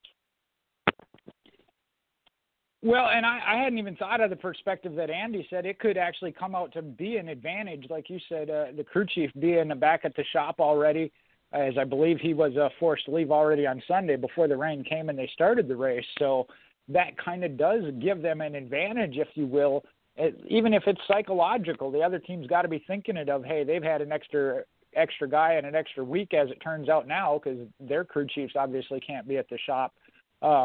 working on and planning, although they can be, I'm sure, doing some coordination already via the other ways to work with the shop, guys that are back at the shop. What I think NASCAR needs to look at, and I know this might not be a hugely popular thing, but we went from, it used to be, okay, winning car was found to be illegal, docked a few points or whatever, it didn't hurt them. Then they said, okay, we're going to take away the win. This is one where I almost think they maybe need to look at, hey, if it happens during the playoffs, you're out of the playoffs. I mean, as you've seen, he's come back to 5th place. Understand now it's with a approved legal spoiler, if you will, but where is the penalty? Because he also still has the chance, a very great chance, to be winning at Martinsville, not only based on his history, but based on the fact the crew chief is now back working at the shop. So where truly is the penalty? He was kind of borderline already in a must-win situation, but even that of, okay, it's okay because I can win the next week and still move on to the championship. And I know, Sharon, you've been one that has said all along, you don't want your champion to be somebody that has been busted for any type of discretion throughout the season. You're talking about in the final races just to get to the championship. So it might be something to look at of hey, you're out of this round. Okay, Mike, your follow-up? Yeah, I think this kind of exposes a little bit of a weakness with the win and you advance kind of playoff format, because kind of like Jay said, you really got two extremes in terms of penalties, right? You've got the one extreme, which is a very ineffective penalty, which doesn't really have a long-term consequence and can be immediately reversed to be absolutely nothing. If Martin Truex wins at the resumed Texas race or at the Martinsville race this coming weekend, that penalty is completely meaningless. That, those 20 points meant absolutely nothing. But on the other end of that spectrum is maybe a little bit too harsh, where you say, hey, we found one illegal modification on your car, and now your team is no longer eligible for the championship. That's probably a little bit too harsh. The problem is, given the current playoff and championship format, I don't know how to find a middle ground in there. I'm not smart enough to wrap my head around that one. Okay, Andy? Well, I mean, I think the points deficit in itself is fairly significant. You're forcing a team into a must-win scenario, which he's very capable of, but you have to go out there and win the race, whether it be at Texas or Martinsville, and that's a tall order. This is a team that I think it's fair to say has been a little bit off this year too. They only have one win, throughout the season so far. So, I kind of feel like the penalty in itself puts them in a scenario where they have to perform. And I guess if they can go out there and they can win a race with a car that is, legal and everything's up and okay, then I guess they have earned the right to continue moving forward just as anybody else in the playoffs. So I kind of feel like, the penalty in itself is probably severe enough. Like I said, it puts them in a must-win scenario, and if they can get the job done, then I guess, they've fairly and squarely gotten themselves out of that hole. So we'll see what they can do, but, I do think they have two really good chances to win in advance. Yeah, I think it's obvious that this team was trying to push the envelope as far as they can push it this weekend, because they had trouble passing inspection as well, pre-race inspection. They had the penalty. The crew chief was ejected from the track. And you're right, Jay. I don't like the idea of a champion being crowned and knowing that they cheated throughout the season. But I think when I was saying that, I was talking about multiple times being penalized. They have had trouble getting through inspection at times. Joe Gibbs Racing as a whole has had trouble getting through inspection sometimes. But I do want us to crown a champion who is gone by the rules and done it the right way, and not gone over the level. My big question has always been, if we've got engineers that are so brilliant that they know how to go just that outside of the line, why can't they go that to the inside of the line. It's just I understand why it happens, and you guys are right. It happens to a lot of the good teams at some point or another. But I don't like the idea of crowning a champion under those circumstances. But here's the thing, and you guys brought it up. Martin Truex Jr. has not been having a banner year. Could he go out and win the championship? It's certainly possible if he's able to win at Texas or he's able to win at Martinsville and advance to the Final Four. I don't know that Phoenix necessarily plays into his wheelhouse, if you will, but it's certainly possible he could go out and win at Phoenix. Is it likely? I don't think it's likely that that's going to happen, just given the kind of year that he's had. But, we'll have to kind of wait and see what happens. Like you said, it's either going to drop the momentum of the team or it could re-energize them in some way. But NASCAR's really got to be on their toes and make sure that these guys are following the rules in these next couple of races for sure. So, Jay, your final thoughts. Well, it's 2020, so it always kind of throws things out of whack. I'm going to continue with that and agree with Mike. Mike brought up a good point. Understand the whole kicking him out of the playoffs is the far extreme. But like he said, if he wins either the Texas race when they finish it up tomorrow or whenever, or the Martinsville race, the penalty doesn't even matter. So there's got to be something in between, and that's where I just think NASCAR has to look really hard at that. And they do have smart guys rather than Mike or I to come up with that plan or idea. But I do think there needs to be something there.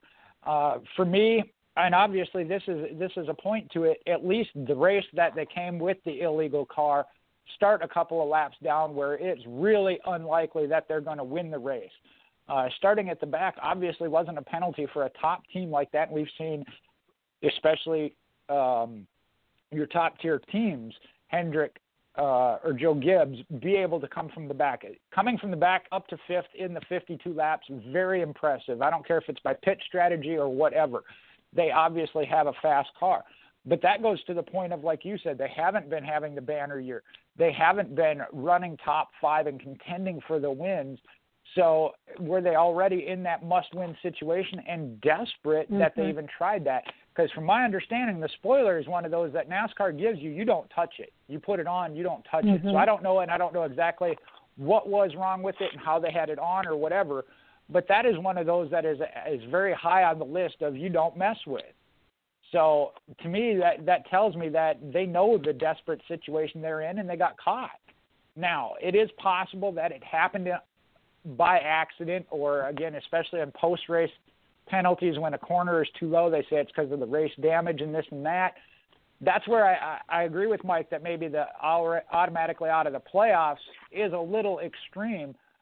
But it's also, if that's there and that's the promise, I think then what Sharon says comes into play. These engineers and crew chiefs are going to make sure they're on the inside of the line, not on the very edge or outside.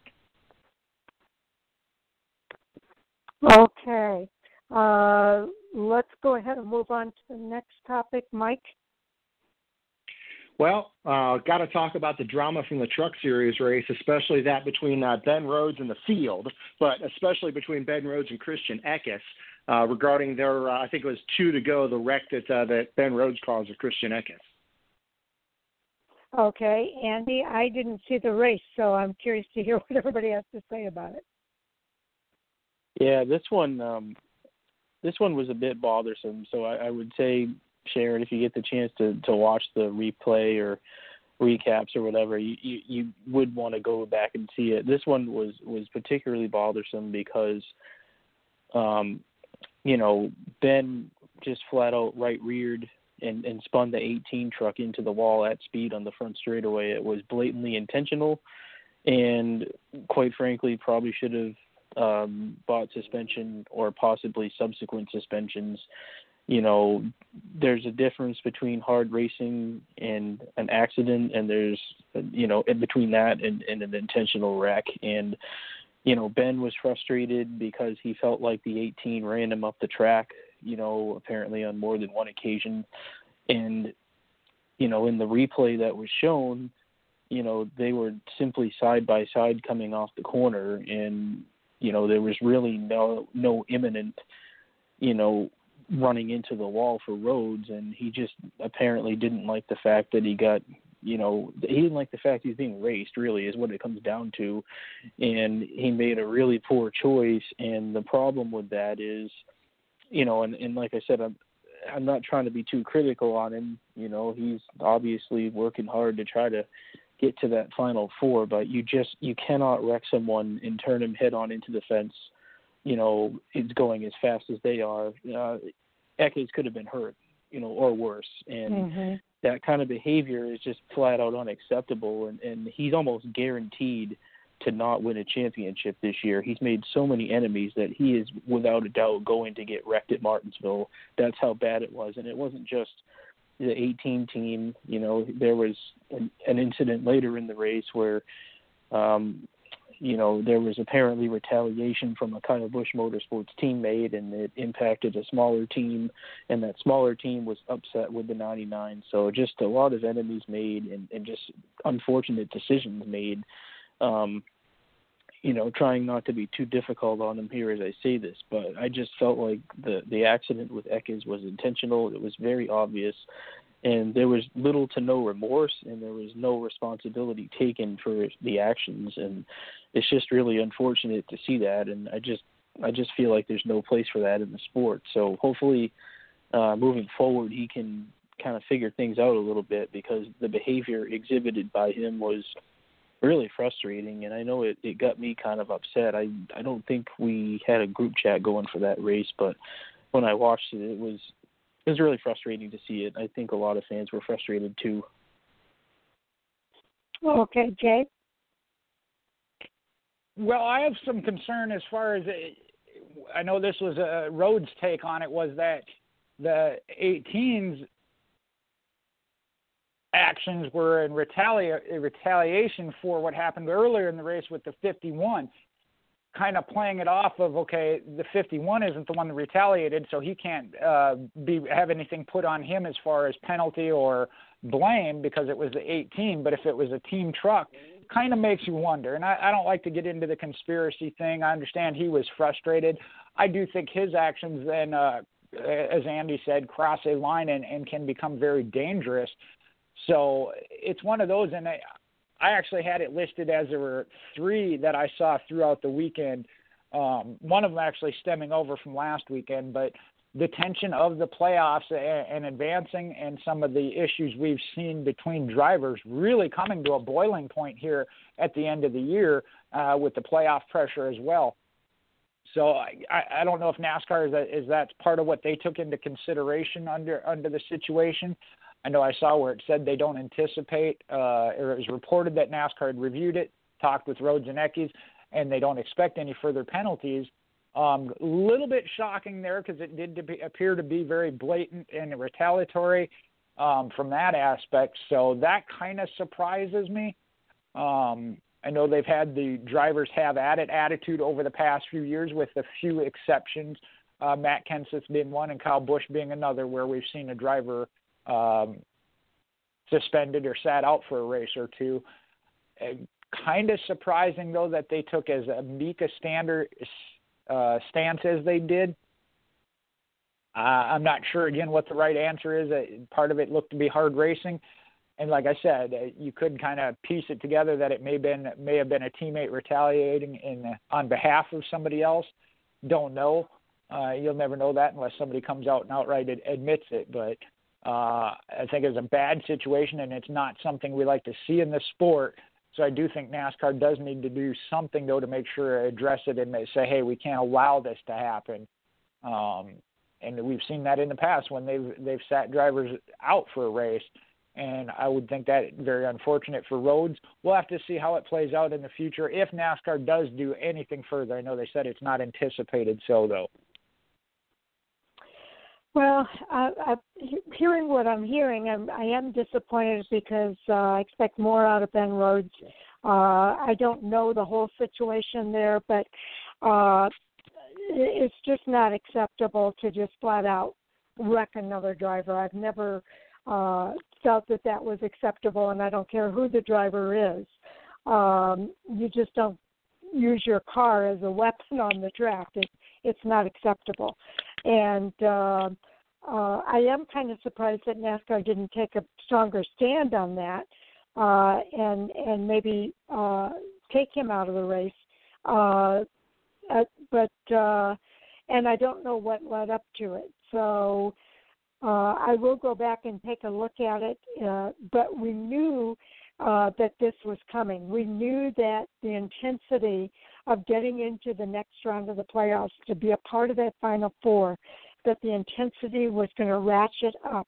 To me, that's the one thing that I think kind of brings out the worst in some of these drivers is the intensity that is put upon them to make it into this Final Four. What concerns me is that it could be a very bad decision on his part that could end up possibly putting him out of a ride for next season, especially I think this has been like the second or third time that we've seen something like this. And I don't think that bodes really well for him because, like you said, Andy, there's just no way, even if he wins a race at Martinsville, that he's going to win a championship because he's made a lot of enemies out there on the track. And you guys all know how I stand. You know, we've been a follower of Ben Rhodes throughout the years. And I just think that when we get to this time of the year, it just seems like it brings out the worst in some of these drivers. And for whatever reason, they can be one person when they're outside of the car. When they get behind the wheel of these cars or trucks, and it comes to trying to win their way into the Final Four lineup, the worst kind of comes out. We see the worst side of their behaviors. So, Mike, I'm curious to know what your thoughts are. Yeah, really, when it comes down to it, I get that retaliation happens on the racetrack, whatever. I get there's certain circumstances, but no matter what it is, absolutely nothing else that happens on the racetrack can justify using your vehicle as a weapon like Ben Rhodes did. You don't right rear another driver head on into the wall at any racetrack, but especially not in a place like Texas where they're doing $180 down the front straightaway. It was blatant. It was intentional, and on the radio right after the incident, I forget exactly the words he said, but it was basically, that's what you get for racing me like that. So it wasn't even like he can play it off as a racing deal. He's on tape. He said specifically that Christian Eckes, quote, got what he gets for racing him like that. And the thing that really floors me about it is we saw a very similar wreck at Pocono earlier in the year where Justin Haley wrecked, I believe it was Riley Herbst, in a very similar manner, right reared him into the wall at Pocono. And NASCAR held Justin Haley during the race for 2 laps for intentionally wrecking him. I thought that was a little bit light for a penalty for doing something like that to another driver, but at least it was something. And I understand it was at the very end of the race at Texas, so really holding Ben Rhodes for 2 laps there probably wouldn't have been a significant penalty, but they should hold him at least for 2 laps to start Martinsville next week if they're not going to do anything else. If anything else, that gives the consistency of if you intentionally wreck another driver, and it's very clearly, obviously, and admittedly not just a racing incident, we're going to hold you 2 laps. And I think that would establish a little bit more consistency with that. But, yeah, I don't think it's excusable or defensible what Ben Rhodes did, no matter what kind of other ways that the guys raced him on the racetrack that day. Okay, Andy, your follow-up? Yeah, and I think, the unfortunate part about all this, too, is, you've got a team that works really hard on those trucks, and not only was a truck torn up unnecessarily, because the 99 was involved in a later wreck, that resulted from retaliation from the Eckes wreck. So not only did you see a torn up truck at Texas, but, the odds of getting involved in something at Martinsville just went sky high because of the enemies that have been made. So, and that may probably lead to not making the championship 4. So it's just really a really unfortunate set of circumstances that affects, everyone that works on that truck, because, we've got a situation of torn up trucks and a situation where the odds of winning the championship pretty much went to 0. So it's really too bad. Like, I hate to speak ill of somebody, because I think that, he's a good kid that has a future in the sport. But, I mean, there was no denying what took place during the truck race. And it was, I'll admit I was pretty frustrated about it. So if you haven't seen it, whoever's listening, Sharon, I know you included, go take a look and see what you think. And, certainly would love to hear your opinion on what you see. I think, I kind of felt insulted to some degree, because in his interview, he basically tried to tell everyone watching that it wasn't intentional and that we don't know what's going on because we weren't behind the wheel, which is exactly what was said in the post-race interview. But I hate to say it, I think a lot of us who've been watching for 15, 20, 30 years know what an intentional wreck looks like. So, got to learn to take some accountability, and there was none of that taken, unfortunately. So all I can say is the Martinsville truck race probably ought to grab a big old bowl of popcorn for that sucker, because there was a lot of tempers and frustration from Texas and probably from the season that are all going to culminate with this good old-fashioned short track race this weekend. So it's going to be a fun one. But, yeah, just unfortunate, really. I hope that, if there's anything that comes out of this, hopefully it's, maybe some lessons learned and, maybe some different actions taken moving forward. Jay? Yeah, we'll have to see how he is moving forward. Like you guys said, his chances of a championship might be completely gone. I know there were several other teams that felt like he was at fault, even though they might have been taken up in the latter part of the mess. They felt like where the root of the problem goes back to him, so that's who they were holding accountable. We'll have to see. And it's kind of funny, Sharon and I talked about this the last 2 weeks, I believe. Martinsville, we know, is already a amped up track where tempers flare. It is now the final race of the playoffs this round, a final chance to get in. And then now you throw in some of these things that have happened at Texas, which we said we thought we might be seeing coming, that is just going to add to it. So I think Martinsville is going to be can't miss TV come next weekend. Yeah, I think we're talking steroids at Martinsville. It's going to be amped up for sure. And I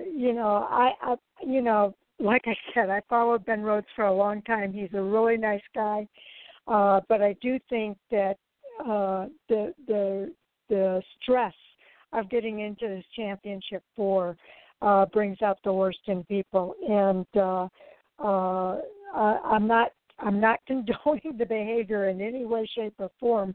It's inexcusable to use your car as a weapon on the track. I fully 110% agree with all of that.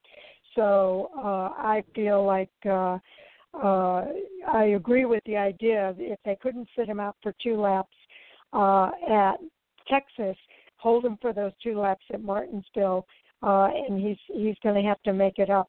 And I don't know if he looks at it any differently now that he's seen tape and he's kind of seen how transparent all of that is, Andy. But an apology would probably be in order here as well. And I don't know if we'll get it or not, but it would certainly go a long way if you were able to do that. Mike, your final thoughts? Yeah, I like the boys have at it mentality. I wasn't a big fan in the late 2000s, early 2010s when they were black flagging cars for rough driving. I don't want to go down the road of Formula One where cars make contact, they go crying to the stewards, and they put penalties on cars. But like you said, the limitation there is don't use your car as a weapon. At least make it look like a racing deal. Maybe don't lift so much going into the corner. Give the guy a shot in the bumper and he washes up the track. Or at the very least, left rear him and he goes through the infield. But right rearing somebody head on and into the wall, there's no circumstance where that's acceptable. And the other big thing, we're talking about the truck series here. Kyle Busch can afford to tear up some trucks. He's got fairly deep pockets. Thor Sport as well. They've got some fairly deep pockets, at least in terms of the truck series goes. But it causes incidents, especially at a place like Martinsville, where you've got teams that they have one truck, and they're working out of somebody's two-car garage, in essence. They're professional racing teams, but it's not their full-time job. A lot of those truck teams have maybe one or two full-time employees, and they can't afford to destroy a truck. So getting caught up in some other team's foolishness because a Thor Sport truck wants to get into a truck fight with a Kyle Busch Motorsports truck, it still ends up costing those little teams tens of thousands of dollars to destroy their truck getting caught up in somebody else's mess. So it's a little bit more excusable in the Cup Series where we're talking about billionaires being out a couple $1,000s and torn up race cars. But the truck series, it's a lot lower threshold for these little teams being able to absorb damage financially and still being able to keep their head above water, especially now in the current economic situation with the pandemic and sponsorship being what it is. Yep, it's wrong 50 ways to Sunday. So, okay, I'm going to bring up the next topic, and it's another controversy that happened, but this time in the Xfinity series. Apparently, Justin Allgaier had some very harsh words for Ross Chastain in his post-race interview, calling him two-faced. So I wanted to get you guys' thoughts about that. Jay, we'll start with you. Well, this is one of the other ones I said. There were several incidences throughout the weekend, and this one happens to, again, involve two playoff drivers, which will be interesting. It certainly does, and it's a question I've asked all along of why Ross Chastain can be I'm not here to make friends driver, but be a fan favorite, where Joey Logano is, I'm not here to make friends, and he's a bad driver. So that kind of comes into play for me. I think that eventually that is going to catch up with you one way or another. And these guys have had a couple of little altercations throughout the year, Chastain being involved in multiple, Allgaier in a couple, specifically with his teammate. But I think this is going to come to a head because there's only so much and so long that people are going to take it. And I do think that Chastain, as well as Joey Logano, have to be careful in how they carry themselves with that, whether they're likable or not. Drivers are eventually going to get fed up with it. We've seen some drivers that normally have a pretty cool head. I go back and think about Jeff Burton, Jeff Gordon, that incident. These drivers are normally pretty mellow and keep their head, but everybody's got that breaking point. And if you're pushing drivers like that to their breaking point, you're doing something pretty aggressive then. Exactly. Okay, Mike, your thoughts? Yeah, the incident between Allgaier and Chastain, that was a racing deal. I understand Allgaier was a little bit upset. I don't know that I would pin the entire blame on Chastain. Any one of those, because there are three cars. It was the 10 car, the 7 car, and I believe it was the 19 car, Brandon Jones, pushing the inside to make it 3 wide that led to that wreck. Yeah. So we're talking about the middle, maybe the back third of the race. Any one of those 3 cars could have lifted and avoided that incident. None of them did. To pin that all on Ross Chastain, I don't know. Maybe, maybe not. But I agree with Jay in the broader sense of that. And we've talked about this on this show a few times, where Ross Chastain has not won a race this year. He's been fairly consistent. He's got a lot of second-place finishes, but he hasn't won a race this year. And I'm not convinced that at least part of that is because he's made a lot of enemies out there, and they're not cutting him the breaks that maybe a more friendly driver would cut you. And it forces Ross to lose positions or not gain a position he otherwise could have gained had he been in a little bit better relationship with whatever driver he's around the racetrack on. Ross was apologetic after this race, where he said he doesn't deserve to be in the car and something. I don't know if I would go that far to say he doesn't deserve to be there. But it's going to be interesting going forward with Ross going into the Chip Ganassi number 42 in the Cup Series.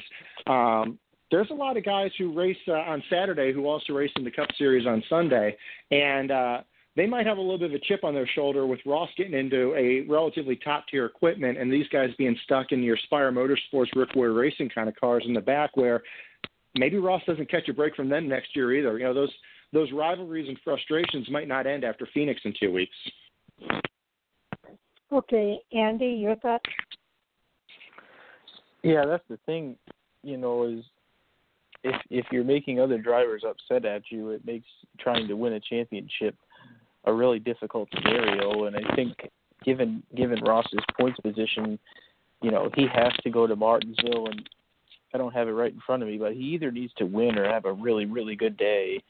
And, making enemies might make that almost impossible, just like we talked about with Ben Rhodes. Ross's chances of earning a championship could be in jeopardy. So, but we do see this every year where, we get late in the season, frustrations and tensions build throughout the course of the year, and it all comes to a head late in the season. So, but unfortunately, I think, if Ross Chastain is leading the race late in the go at Martinsville in a must-win scenario, and Justin Allgaier's in second right behind him, you can take one guess how that's going to turn out. So it's unfortunate, certainly, but it's just the nature of the end of the season.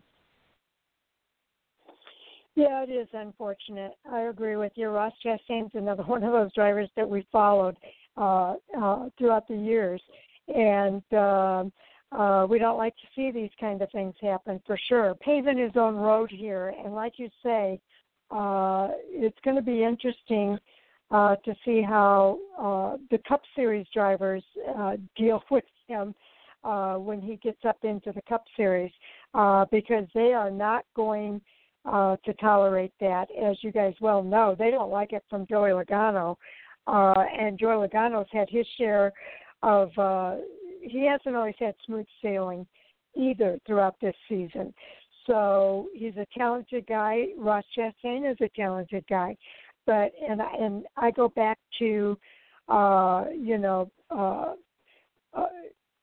you take away from your talent when you do this kind of stuff, because you're supposed to be showcasing the talent that you have on the track to be able to race these guys, not go out there and make it a WWE contest with your cars.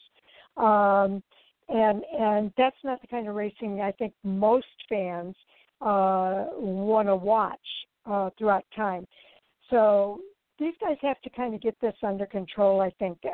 I think that they've been kind of pushing it to the edge of a little bit. There's a few drivers that are pushing it to the edge. Joey Logano's one of those.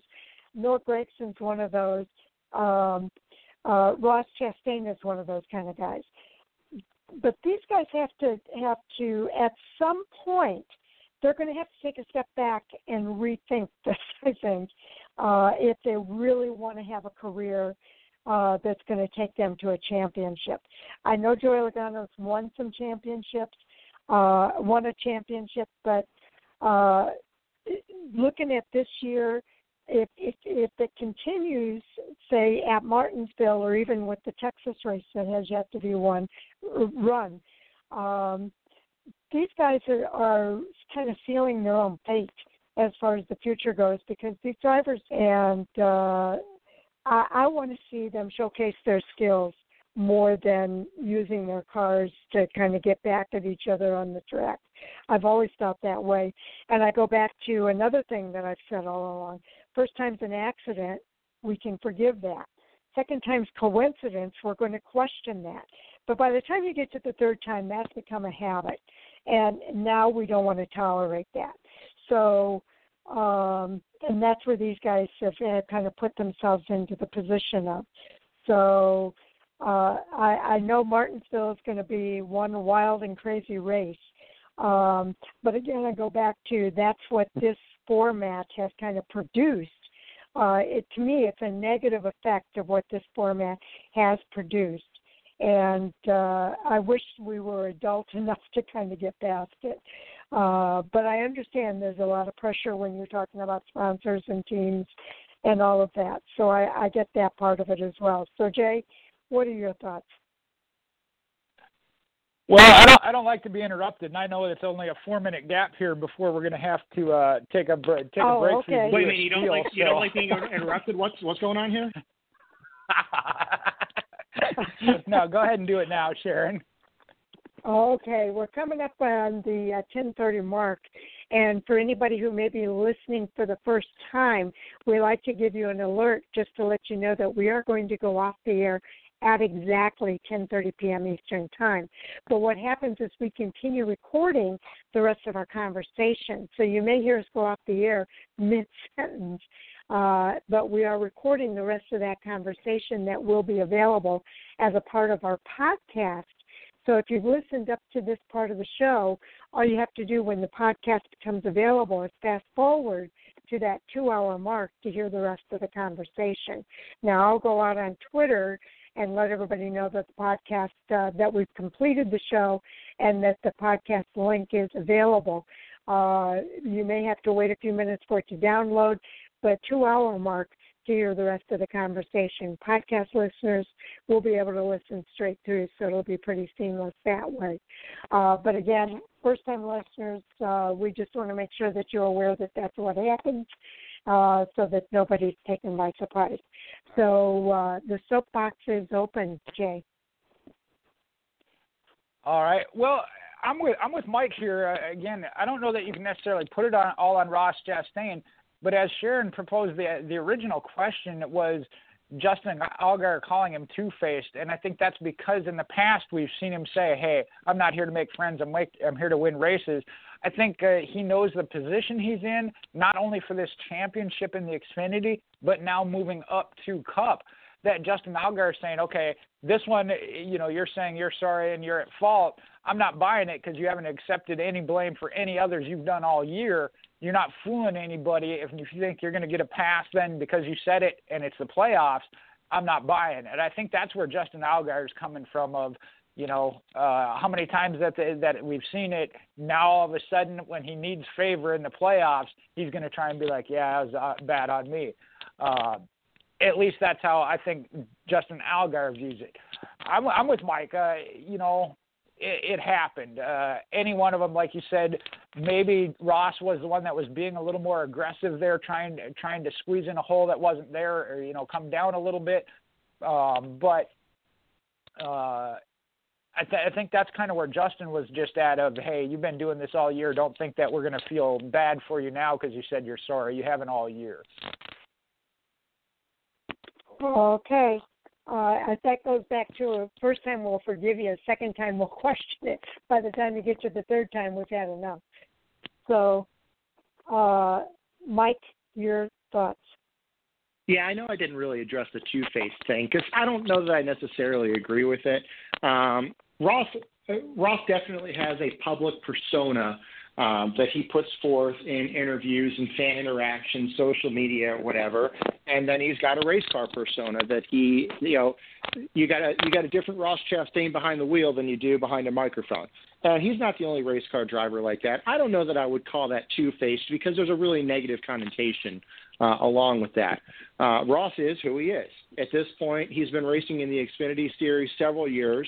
In the Truck Series as well, several years in the top levels of NASCAR. I would say at this point, Ross Chastain is a known quantity, especially for the drivers who are racing with him day in and day out. I don't know that I would say that he's two-faced or any different of a person now than he ever has been.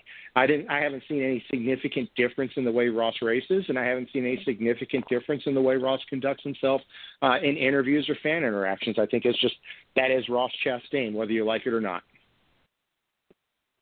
Okay, Andy, your thoughts? I don't have any follow-up. I think I'm good on this one. Okay.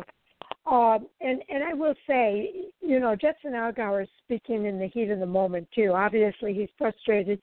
It ruined his day, and he feels like Ross Chastain is the reason why.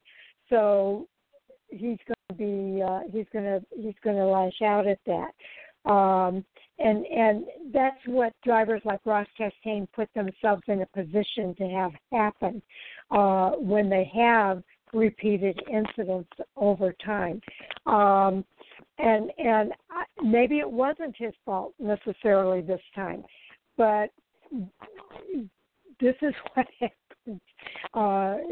Even when it's not your fault, if you're in the middle of it, and you ruin the day of a playoff driver, they're going to lash out at you. You're not going to get that forgiveness level if it's happened on a repeated basis. And I think that's probably what's happened here. And you know, I like both of these drivers. You know, these guys are all good guys when they're not behind the wheel of the car and they don't have that pressure of getting into the playoffs. So we'll have to see what happens at Martinsville. I don't get the feeling that these guys have sat down and had a conversation over a cup of coffee to try to hash things out. I think this is a rivalry that is definitely building. So I think we're going to see more before it's all said and done. So, Andy, we're back to you for any other hot topics. Yeah, this is a pretty exciting one for sure for William Byron for next year. But Rudy Fugle is going to come over there and be his crew chief, getting a long time coming Cup Series promotion. Okay, so Mike, your thoughts about that? Yeah, this is huge. This is another really big get for Hendrick Motorsports. Don't forget that Hendrick Motorsports pulled William Byron out of the Kyle Busch Motorsports development pipeline back when they signed him to drive for Junior Motorsports initially and then eventually into the 24 car in the Cup Series. So pulling Rudy Fugle along with him, who, don't forget, was also William Byron's crew chief when William was running Kyle Busch Motorsports trucks. Pulling Rudy Fugle over to Hendrick Motorsports is a huge win for Hendrick.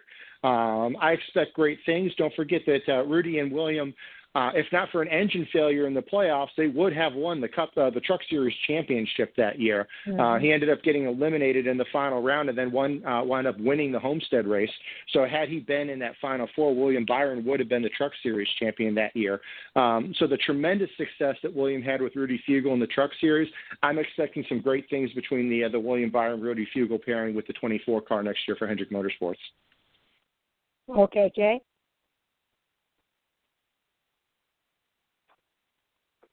Okay. Did we lose him? Yeah, sorry, I was on mute. No, I was just on mute. Okay. I think this is huge. Yeah, I think this is very huge, like Mike was saying, and the possibilities of it becoming the next super tandem, being that they have worked together, the history they have together, I see great things coming from it. And I know I saw an interview with Chad Canals where he said he talked to Fugle about possibly coming over as an engineer, and he said just in a 5 to 10 minute conversation with him, he said, "No, you're a crew chief. Your mind or whatever is crew chief orientated, and you're one that's destined to be at the Cup level." And I don't know if that's kind of what led to him being involved maybe in that recommendation to Hendrick or whatever, but I think it is a great thing for Hendrick Motorsports and for William Byron, that team. It's unfortunate. We've seen what kind of dominance he has in the Truck Series, especially with KBM. It'll be interesting to see how that affects KBM. Okay. I really think it's a good move as well. Like Mike mentioned, these guys have worked together before, William Byron and Rudy Fugle. He has really helped a lot of Truck Series drivers have really good seasons, and I admire him as a crew chief. He's obviously got some good things going for him, so it doesn't surprise me that Chad Canal sees that in him after a short conversation with him. I get the feeling I wouldn't be surprised if it wasn't William Byron who said, "I'd like to get Rudy Fugle back as my crew chief. We had a good relationship, and I'd like to work with him again." I'm happy to see the pairing, and I think we're going to see really good things from them as well. So I'll echo you guys on all of those sentiments. Andy? Yeah, this is huge, and honestly something that I didn't necessarily see coming. Rudy certainly has established himself as a top Truck Series crew chief for the past several years with Kyle Busch Motorsports, and I think had found a really good home there. And it kind of just got in the sense that he was going to remain a crew chief there. So for him to get that huge promotion to not just the Cup Series, but to do so with an elite team such as Hendrick Motorsports is just a huge opportunity for his career. And I think that when you look at the success that he's had in the Truck Series, you know, in the Owners' Championships, in the wins, you know, in particular with William Byron, he won 7 races in 2016, I believe it was, and you know, like Mike said, should have probably won the championship if not for that engine failure that year. You know, I think that this is a really good pairing, and I think that Hendrick Motorsports, despite, you know, maybe struggling a little bit in recent times, is positioning itself to be really, really good in the years to come. And I think that this is a driver-crew chief pairing that will have immediate impact and have immediate success. And, of course, we don't even know yet the status of Hendrick's 4th car, although there's been plenty of speculation on that. So, nonetheless, I think overall they are positioning themselves to be, you know, getting back to what we're used to seeing out of, you know, going back to the glory days of Gordon and Johnson, you know, and what they did in years past. And I think that, you know, we're seeing Hendrick kind of make a move back in that direction. And honestly, you know, like I said, this was a move that I didn't really see coming. A week ago, I couldn't have predicted it. I don't even think it was rumored. It just came out of nowhere in the form of an official announcement. So, but really cool to see. I think that Rudy Fugel's results as a crew chief speak for themselves. Certainly a well-earned promotion for him, and I think that you know, he and William Byron are, you know, gonna, I think, potentially have a breakout season next year. That's not to say William hasn't already had, you know, a decent start to his Cup career, but you could see him go out and win multiple races and be a real threat in the playoffs next year, just by virtue of this crew chief and driver pairing. So it'll be fun to watch it for sure, but nonetheless, just a well-earned and well-deserved promotion for Rudy Fugel for next year. Okay, Mike, you follow up? Yeah, kind of like what Andy said. We've been kind of waiting on William Byron to have that breakout year. I understand he has a win this year, and his performance has been decent. But to be honest, I've been a little disappointed with how William Byron's performed, especially now we're in his 3rd year in the Cup Series. And I don't know that he's performed at the level that everyone expected him to, given how well he did in the Truck Series and the Xfinity Series. When they brought Chad Knaus into the 24 team, I think everyone expected, okay, now we're going to see William Byron take off. And he really never took off with Chad Knaus either. So I'm really hoping that the pairing with Rudy Fugel is that spark that really ignites that 24 team. And like Andy said, they become the next big thing at Hendrick Motorsports, or at least they get a pairing with Chase Elliott in the 9 team, who currently is kind of the banner carrier for Hendrick Motorsports. Maybe Hendrick has 2 cars that are week in, week out threats to win instead of just one right now with the 9. Okay, Jay. Well, I think you got to take into consideration, though, again, that jump to the Cup level. Yeah, William Byron burned it up in the trucks and the Xfinity, and the expectations were there coming to Hendrick Motorsports. Obviously, they had it in him. But that jump to Cup level is not an easy task from what they say. I don't know. I haven't been there. But I also know it was the third year, I believe, before Chase Elliott won a race. Now, I know he had many second-place finishes prior to that, but again, there were great expectations based off of that. And it took that 3rd or 4th year before we really saw him become a top-running team, 2 to 3 wins per year, playoff contender. So I think we're still in that stage. And, yes, we had the expectation that came with the Knaus pairing kind of to be this year maybe. But, again, it's been 2020. There's been a lot of different things that have gone on. So I don't know if you can really hold that against him either. Okay. Yeah, I agree with that, Jay, because my thought, too, and a lot of people don't know this about William Byron, but William Byron isn't one of those guys that started out driving when he was 4 years old. He didn't start driving until he was a teenager, and he was an iRacer. So he went from iRacing into stock cars and became a Canon Pro Series champion, did really well in the trucks, did really well in Xfinity. He was on a meteoric rise in the racing world after starting as a teenager at driving.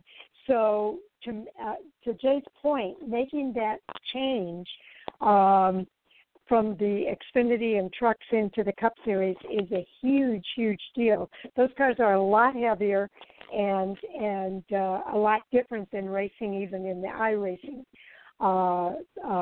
arena. So I think it's just taking him a little bit of time to adjust. He was working with Rudy Fugle. They had a great relationship, and I think Rudy Fugle might have even worked with him going back to his Can-Am Pro days, if I remember correctly. So I really think that we're going to see good things between Rudy Fugle and William Byron. I think that's a good match. They've had great success in the past. Keep in mind, though, this is going to be an adjustment for Rudy Fugle, too, coming into the Cup Series. He's not only coming into the Cup Series from the Truck Series, but he's also changing from Toyota to Chevy, which is going to be a bit of an adjustment there. So I don't expect them necessarily to come out of the gate with success, but I think once they get their feet grounded, we're going to see a lot of success between that duo. So, Andy, what are your thoughts? Yeah, you do bring up a good point. It will be an adjustment for sure. Not only, like you said, going to a new organization, but a new series, and there's no guaranteed level of success. But I do think that this is somebody that can go to the Cup Series and be successful. And obviously, William enters his fourth season of competition in the Cup Series next year. And I do think that he has the talent to be successful, but I'm not sure that he's had the right crew chief to this point in the Cup Series that's allowed him to go out and win 4 to 5 races and go deep into the playoffs. And I know it's crazy to say that when you consider that he has a Hall of Fame crew chief that has 7 championships atop the pit box currently. But that doesn't necessarily mean Chad Knaus has been the right fit for him. Chad is an intense guy and can be intimidating at times, and you have to wonder if, that kind of pressure negatively affected William Byron. I mean, that's pure speculation on my part, but you have to wonder if, putting Rudy in there, somebody who has won, a lot of races with William in the Truck Series before, somebody that he's worked with before, somebody that he knows he has chemistry with, you have to wonder if, that kind of confidence in having worked with someone like that in the past will automatically yield results. I think it can. So, as we all know, if a driver-crew chief pairing doesn't work or if something isn't quite clicking, it doesn't work. But this has the potential for it to work, and I think this could be the scenario that really enables Byron and the 2014 to really step up and be more successful than they've already been. I know that there's always, I think, a lot of optimism from every single team as they go into a new season, and some of those scenarios work and some don't. But I definitely think as I look at, driver and crew chief and team pairings going into 2021, this is the one to me that sticks out and says this has the most potential. Okay. Jay, it's time to move on to the next topic, and you're up. All right. Well, I kind of had my bubble burst. I thought we might get through one show where we didn't talk about the possibility of who's going to drive the fourth Hendrick machine without having anything new to report or speculate on or whatever. But Andy kind of popped that as he referenced it. I thought we might get through tonight. No, I want to go to Noah Gragson. We talked about the Xfinity Series race. We've seen this before with Denny Hamlin at the Cup level, but Noah Gragson was going to win that race. I don't know how he didn't. I don't know if he knows how he didn't, but that would have advanced him, and now he is almost back to a must-win situation that there could have determined his championship. But how he handles it as far as the maturity level of a driver and what he went through. Okay, Mike? I don't know that I want to give him too much credit on it. I didn't see the whole interview, but the snippets that I saw, I don't know that I would say it was the most professional way to do it. As far as him losing the race, these things happen. I don't know if you could even put it on Noah. It may very well be on his spotter, not telling him that the 20 was coming. Either way, the results are what they are. As far as how Noah handled it, I don't know. I wouldn't say this ain't kind of a turning point for Noah Gragson. I'll put it that way and leave it at that. Okay, Andy. Make no mistake, I think Noah Gragson should have won that race. In fact, I expected him to win that race, and there's nothing more devastating for him than going from taking the white flag, thinking you're going to punch your ticket to the championship 4, only to have that win stripped from your grasp coming off turn 4. Rightfully so. Harrison Burton earned that win fair and square. But, to have the lead that he did and to lose that lead and lose that race, is devastating. And you have to wonder what kind of an effect that's going to have on his confidence, going into Martinsville and Phoenix, because it does put him in a bit of a must-win scenario. And, you have to be able to close these races. The most successful drivers in the sport are the ones that can go out and close the deal. And if you can't do that, on a consistent basis, and you lose races like that, it's going to have an effect long term. So, I don't know what this is going to do, but you could just tell in his post-race interview that he was just completely devastated, and in doing so, that certainly has an effect on the confidence level moving forward. So, really tough scenario. I was totally convinced that Gragson was going to win that race, and it just completely got away from him with a few hundred yards to go, and that's make or break between winning a championship and not winning a championship. And that's a big deal. And, like I said, you have to be able to close the deal in these races if you expect to make it in big time stock car racing. Yeah, that's a scenario that I'm sure he's going to replay in his head over and over and over again. And I think the interview is probably the result of, a balloon that popped. I mean, all the air came out of his sail when he lost that race.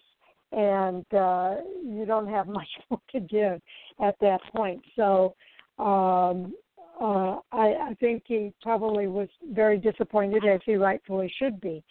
So it's going to be interesting to see how he comes back at Martinsville and how he races at Martinsville, because he is going to be in the race of his life, if you will, if he wants to get into that Final Four. And I think Gragson is one of those guys who believes he belongs in that Final Four. So he's going to be doing everything he possibly can to put himself there at Martinsville. But he's also going to have to go back and, like I say, replay that and figure out what did go wrong at Texas for him to lose that race, because he had a considerable lead. And like you say, maybe it's the spotter. Maybe the spotter didn't let him know that Harrison was right there and going to get past him.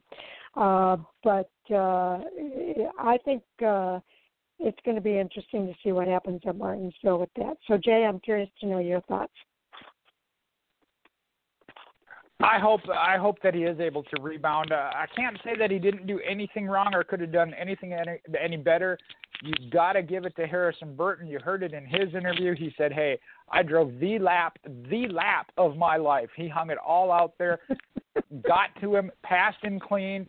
Like you guys have talked about, maybe the spotter could have said something the week before. We talked about Joey Logano keeping Kevin Harvick behind him for 40 laps. Maybe there is something Noah could have done for one lap, not to necessarily cut him off or block him, but at least disrupt the air, whatever. And he said it in his interview. He saw when he got by. I think he just said he didn't think there was any way he could get to him in one lap. And that might be something, like you said, he holds on to and replays. My hope is that it doesn't take him down a bad road, because I don't want to say he doesn't have anything to hang his head about, because there might have been a couple of things he could have done at least a little bit differently. I don't know. I mean, Harrison just had a good car and had a great run. Those happen, and that's what kind of defines a true champion in person, is You know, when you get beat, you get outright get beat. You get beat.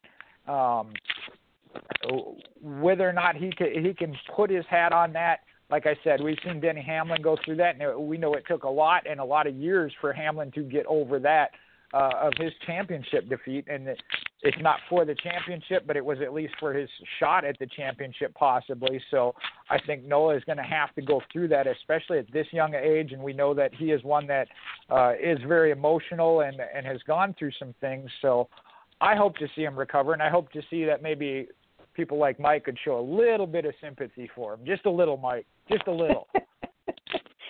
What do you say, Mike? Nah.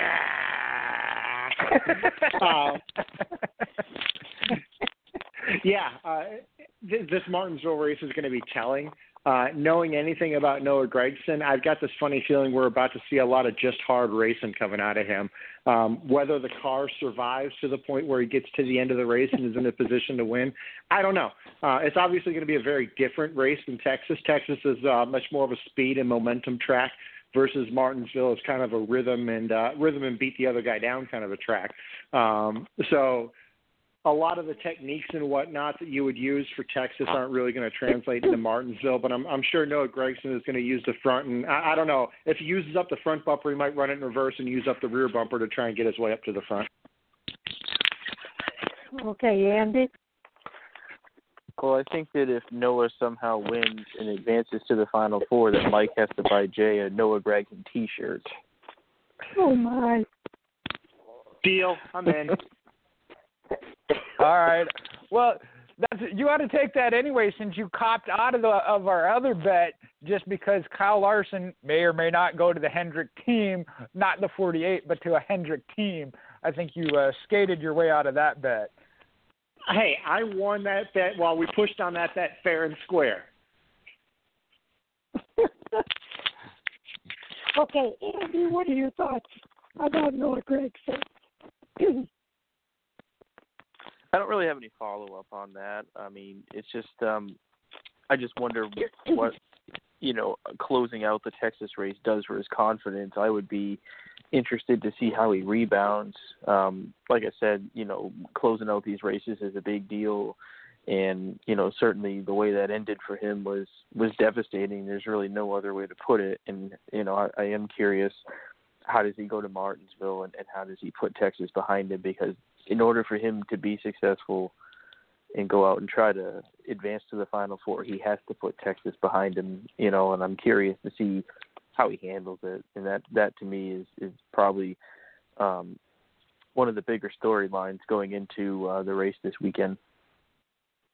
Yeah, I agree. It's going to be a big storyline for Noah Gragson, and I think we've all said it, so I don't have a whole lot more to say. But stay tuned to this Martinsville race coming up this weekend. Jay, any final thoughts on your end? Yeah, Mike, I wear an extra large T-shirt. I like them kind of baggy, and I say that because being that this Xfinity race is new to a lot of drivers, especially when it comes to Martinsville, several do have experience in other series. Noah Gragson has a win there in the trucks. All right. Okay, we're coming up toward the top of the hour, so I think we're going to go and call this. It's time for our roundtable sound off. So, Mike, we'll start with you.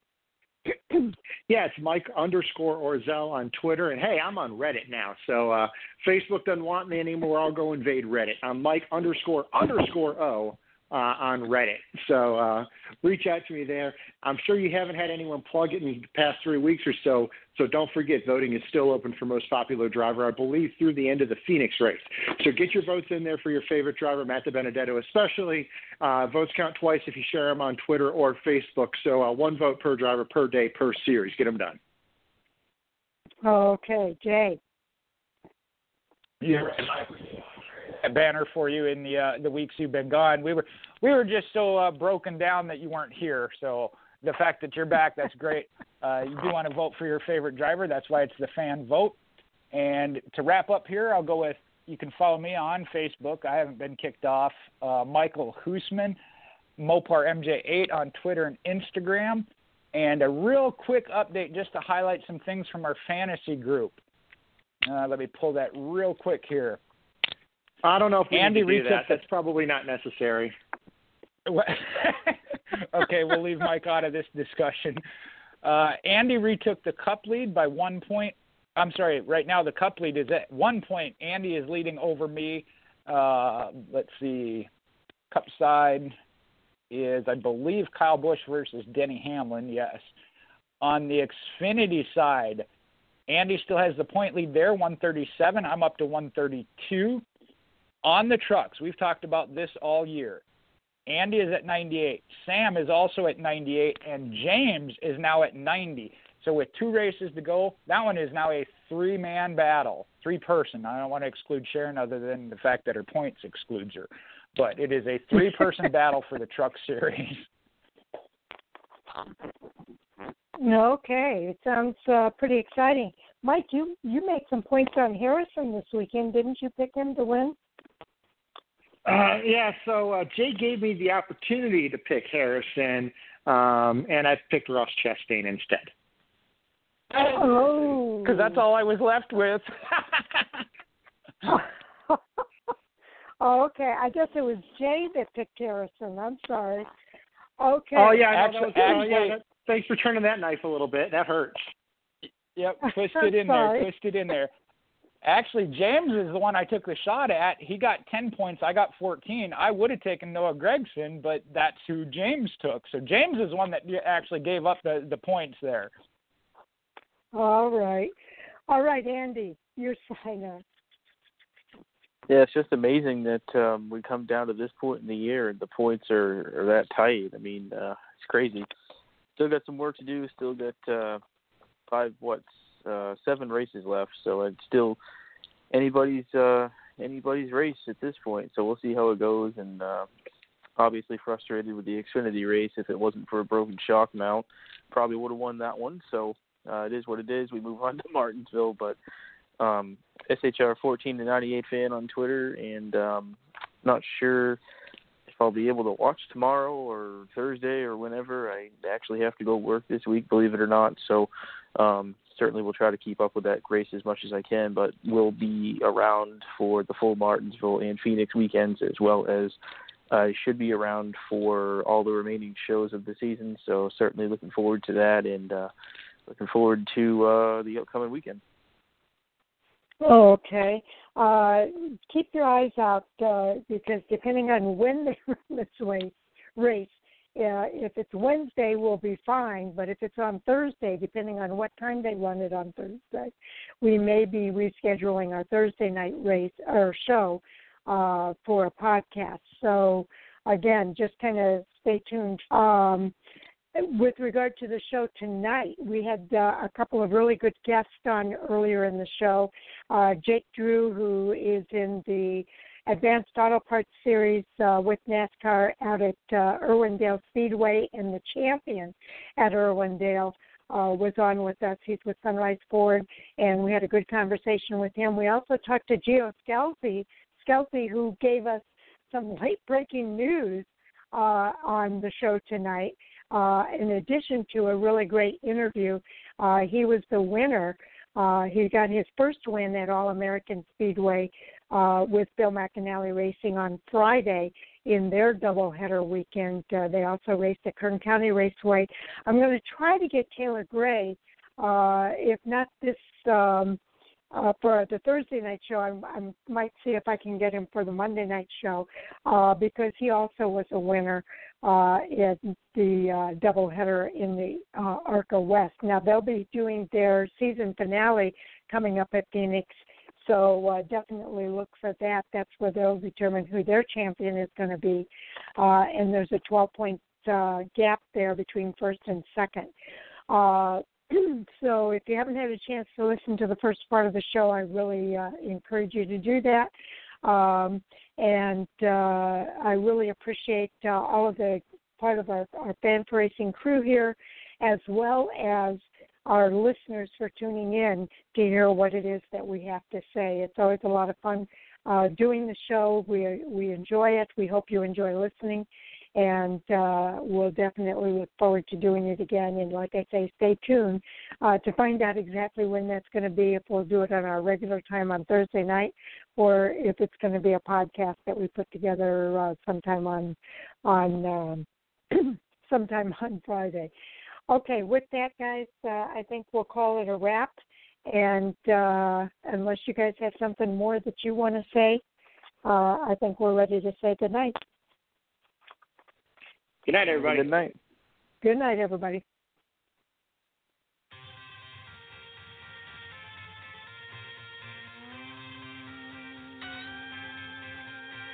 Hello, it is Ryan, and I was on a flight the other day playing one of my favorite social spin slot games on ChumbaCasino.com. I looked over at the person sitting next to me, and you know what they were doing? They were also playing Chumba Casino. Coincidence? I think not. Everybody's loving having fun with it. Chumba Casino is home to hundreds of casino-style games that you can play for free anytime, anywhere, even at 30,000 feet. So sign up now at ChumbaCasino.com to claim your free welcome bonus. That's ChumbaCasino.com and live the Chumba life. No purchase necessary. VGW. Void where prohibited by law. See terms and conditions. 18+. Join us today during the Jeep Celebration event. Right now, get 20% below MSRP for an average of $15,178 under MSRP on the purchase of a 2023 Jeep Grand Cherokee Overland 4xE or Summit 4xE.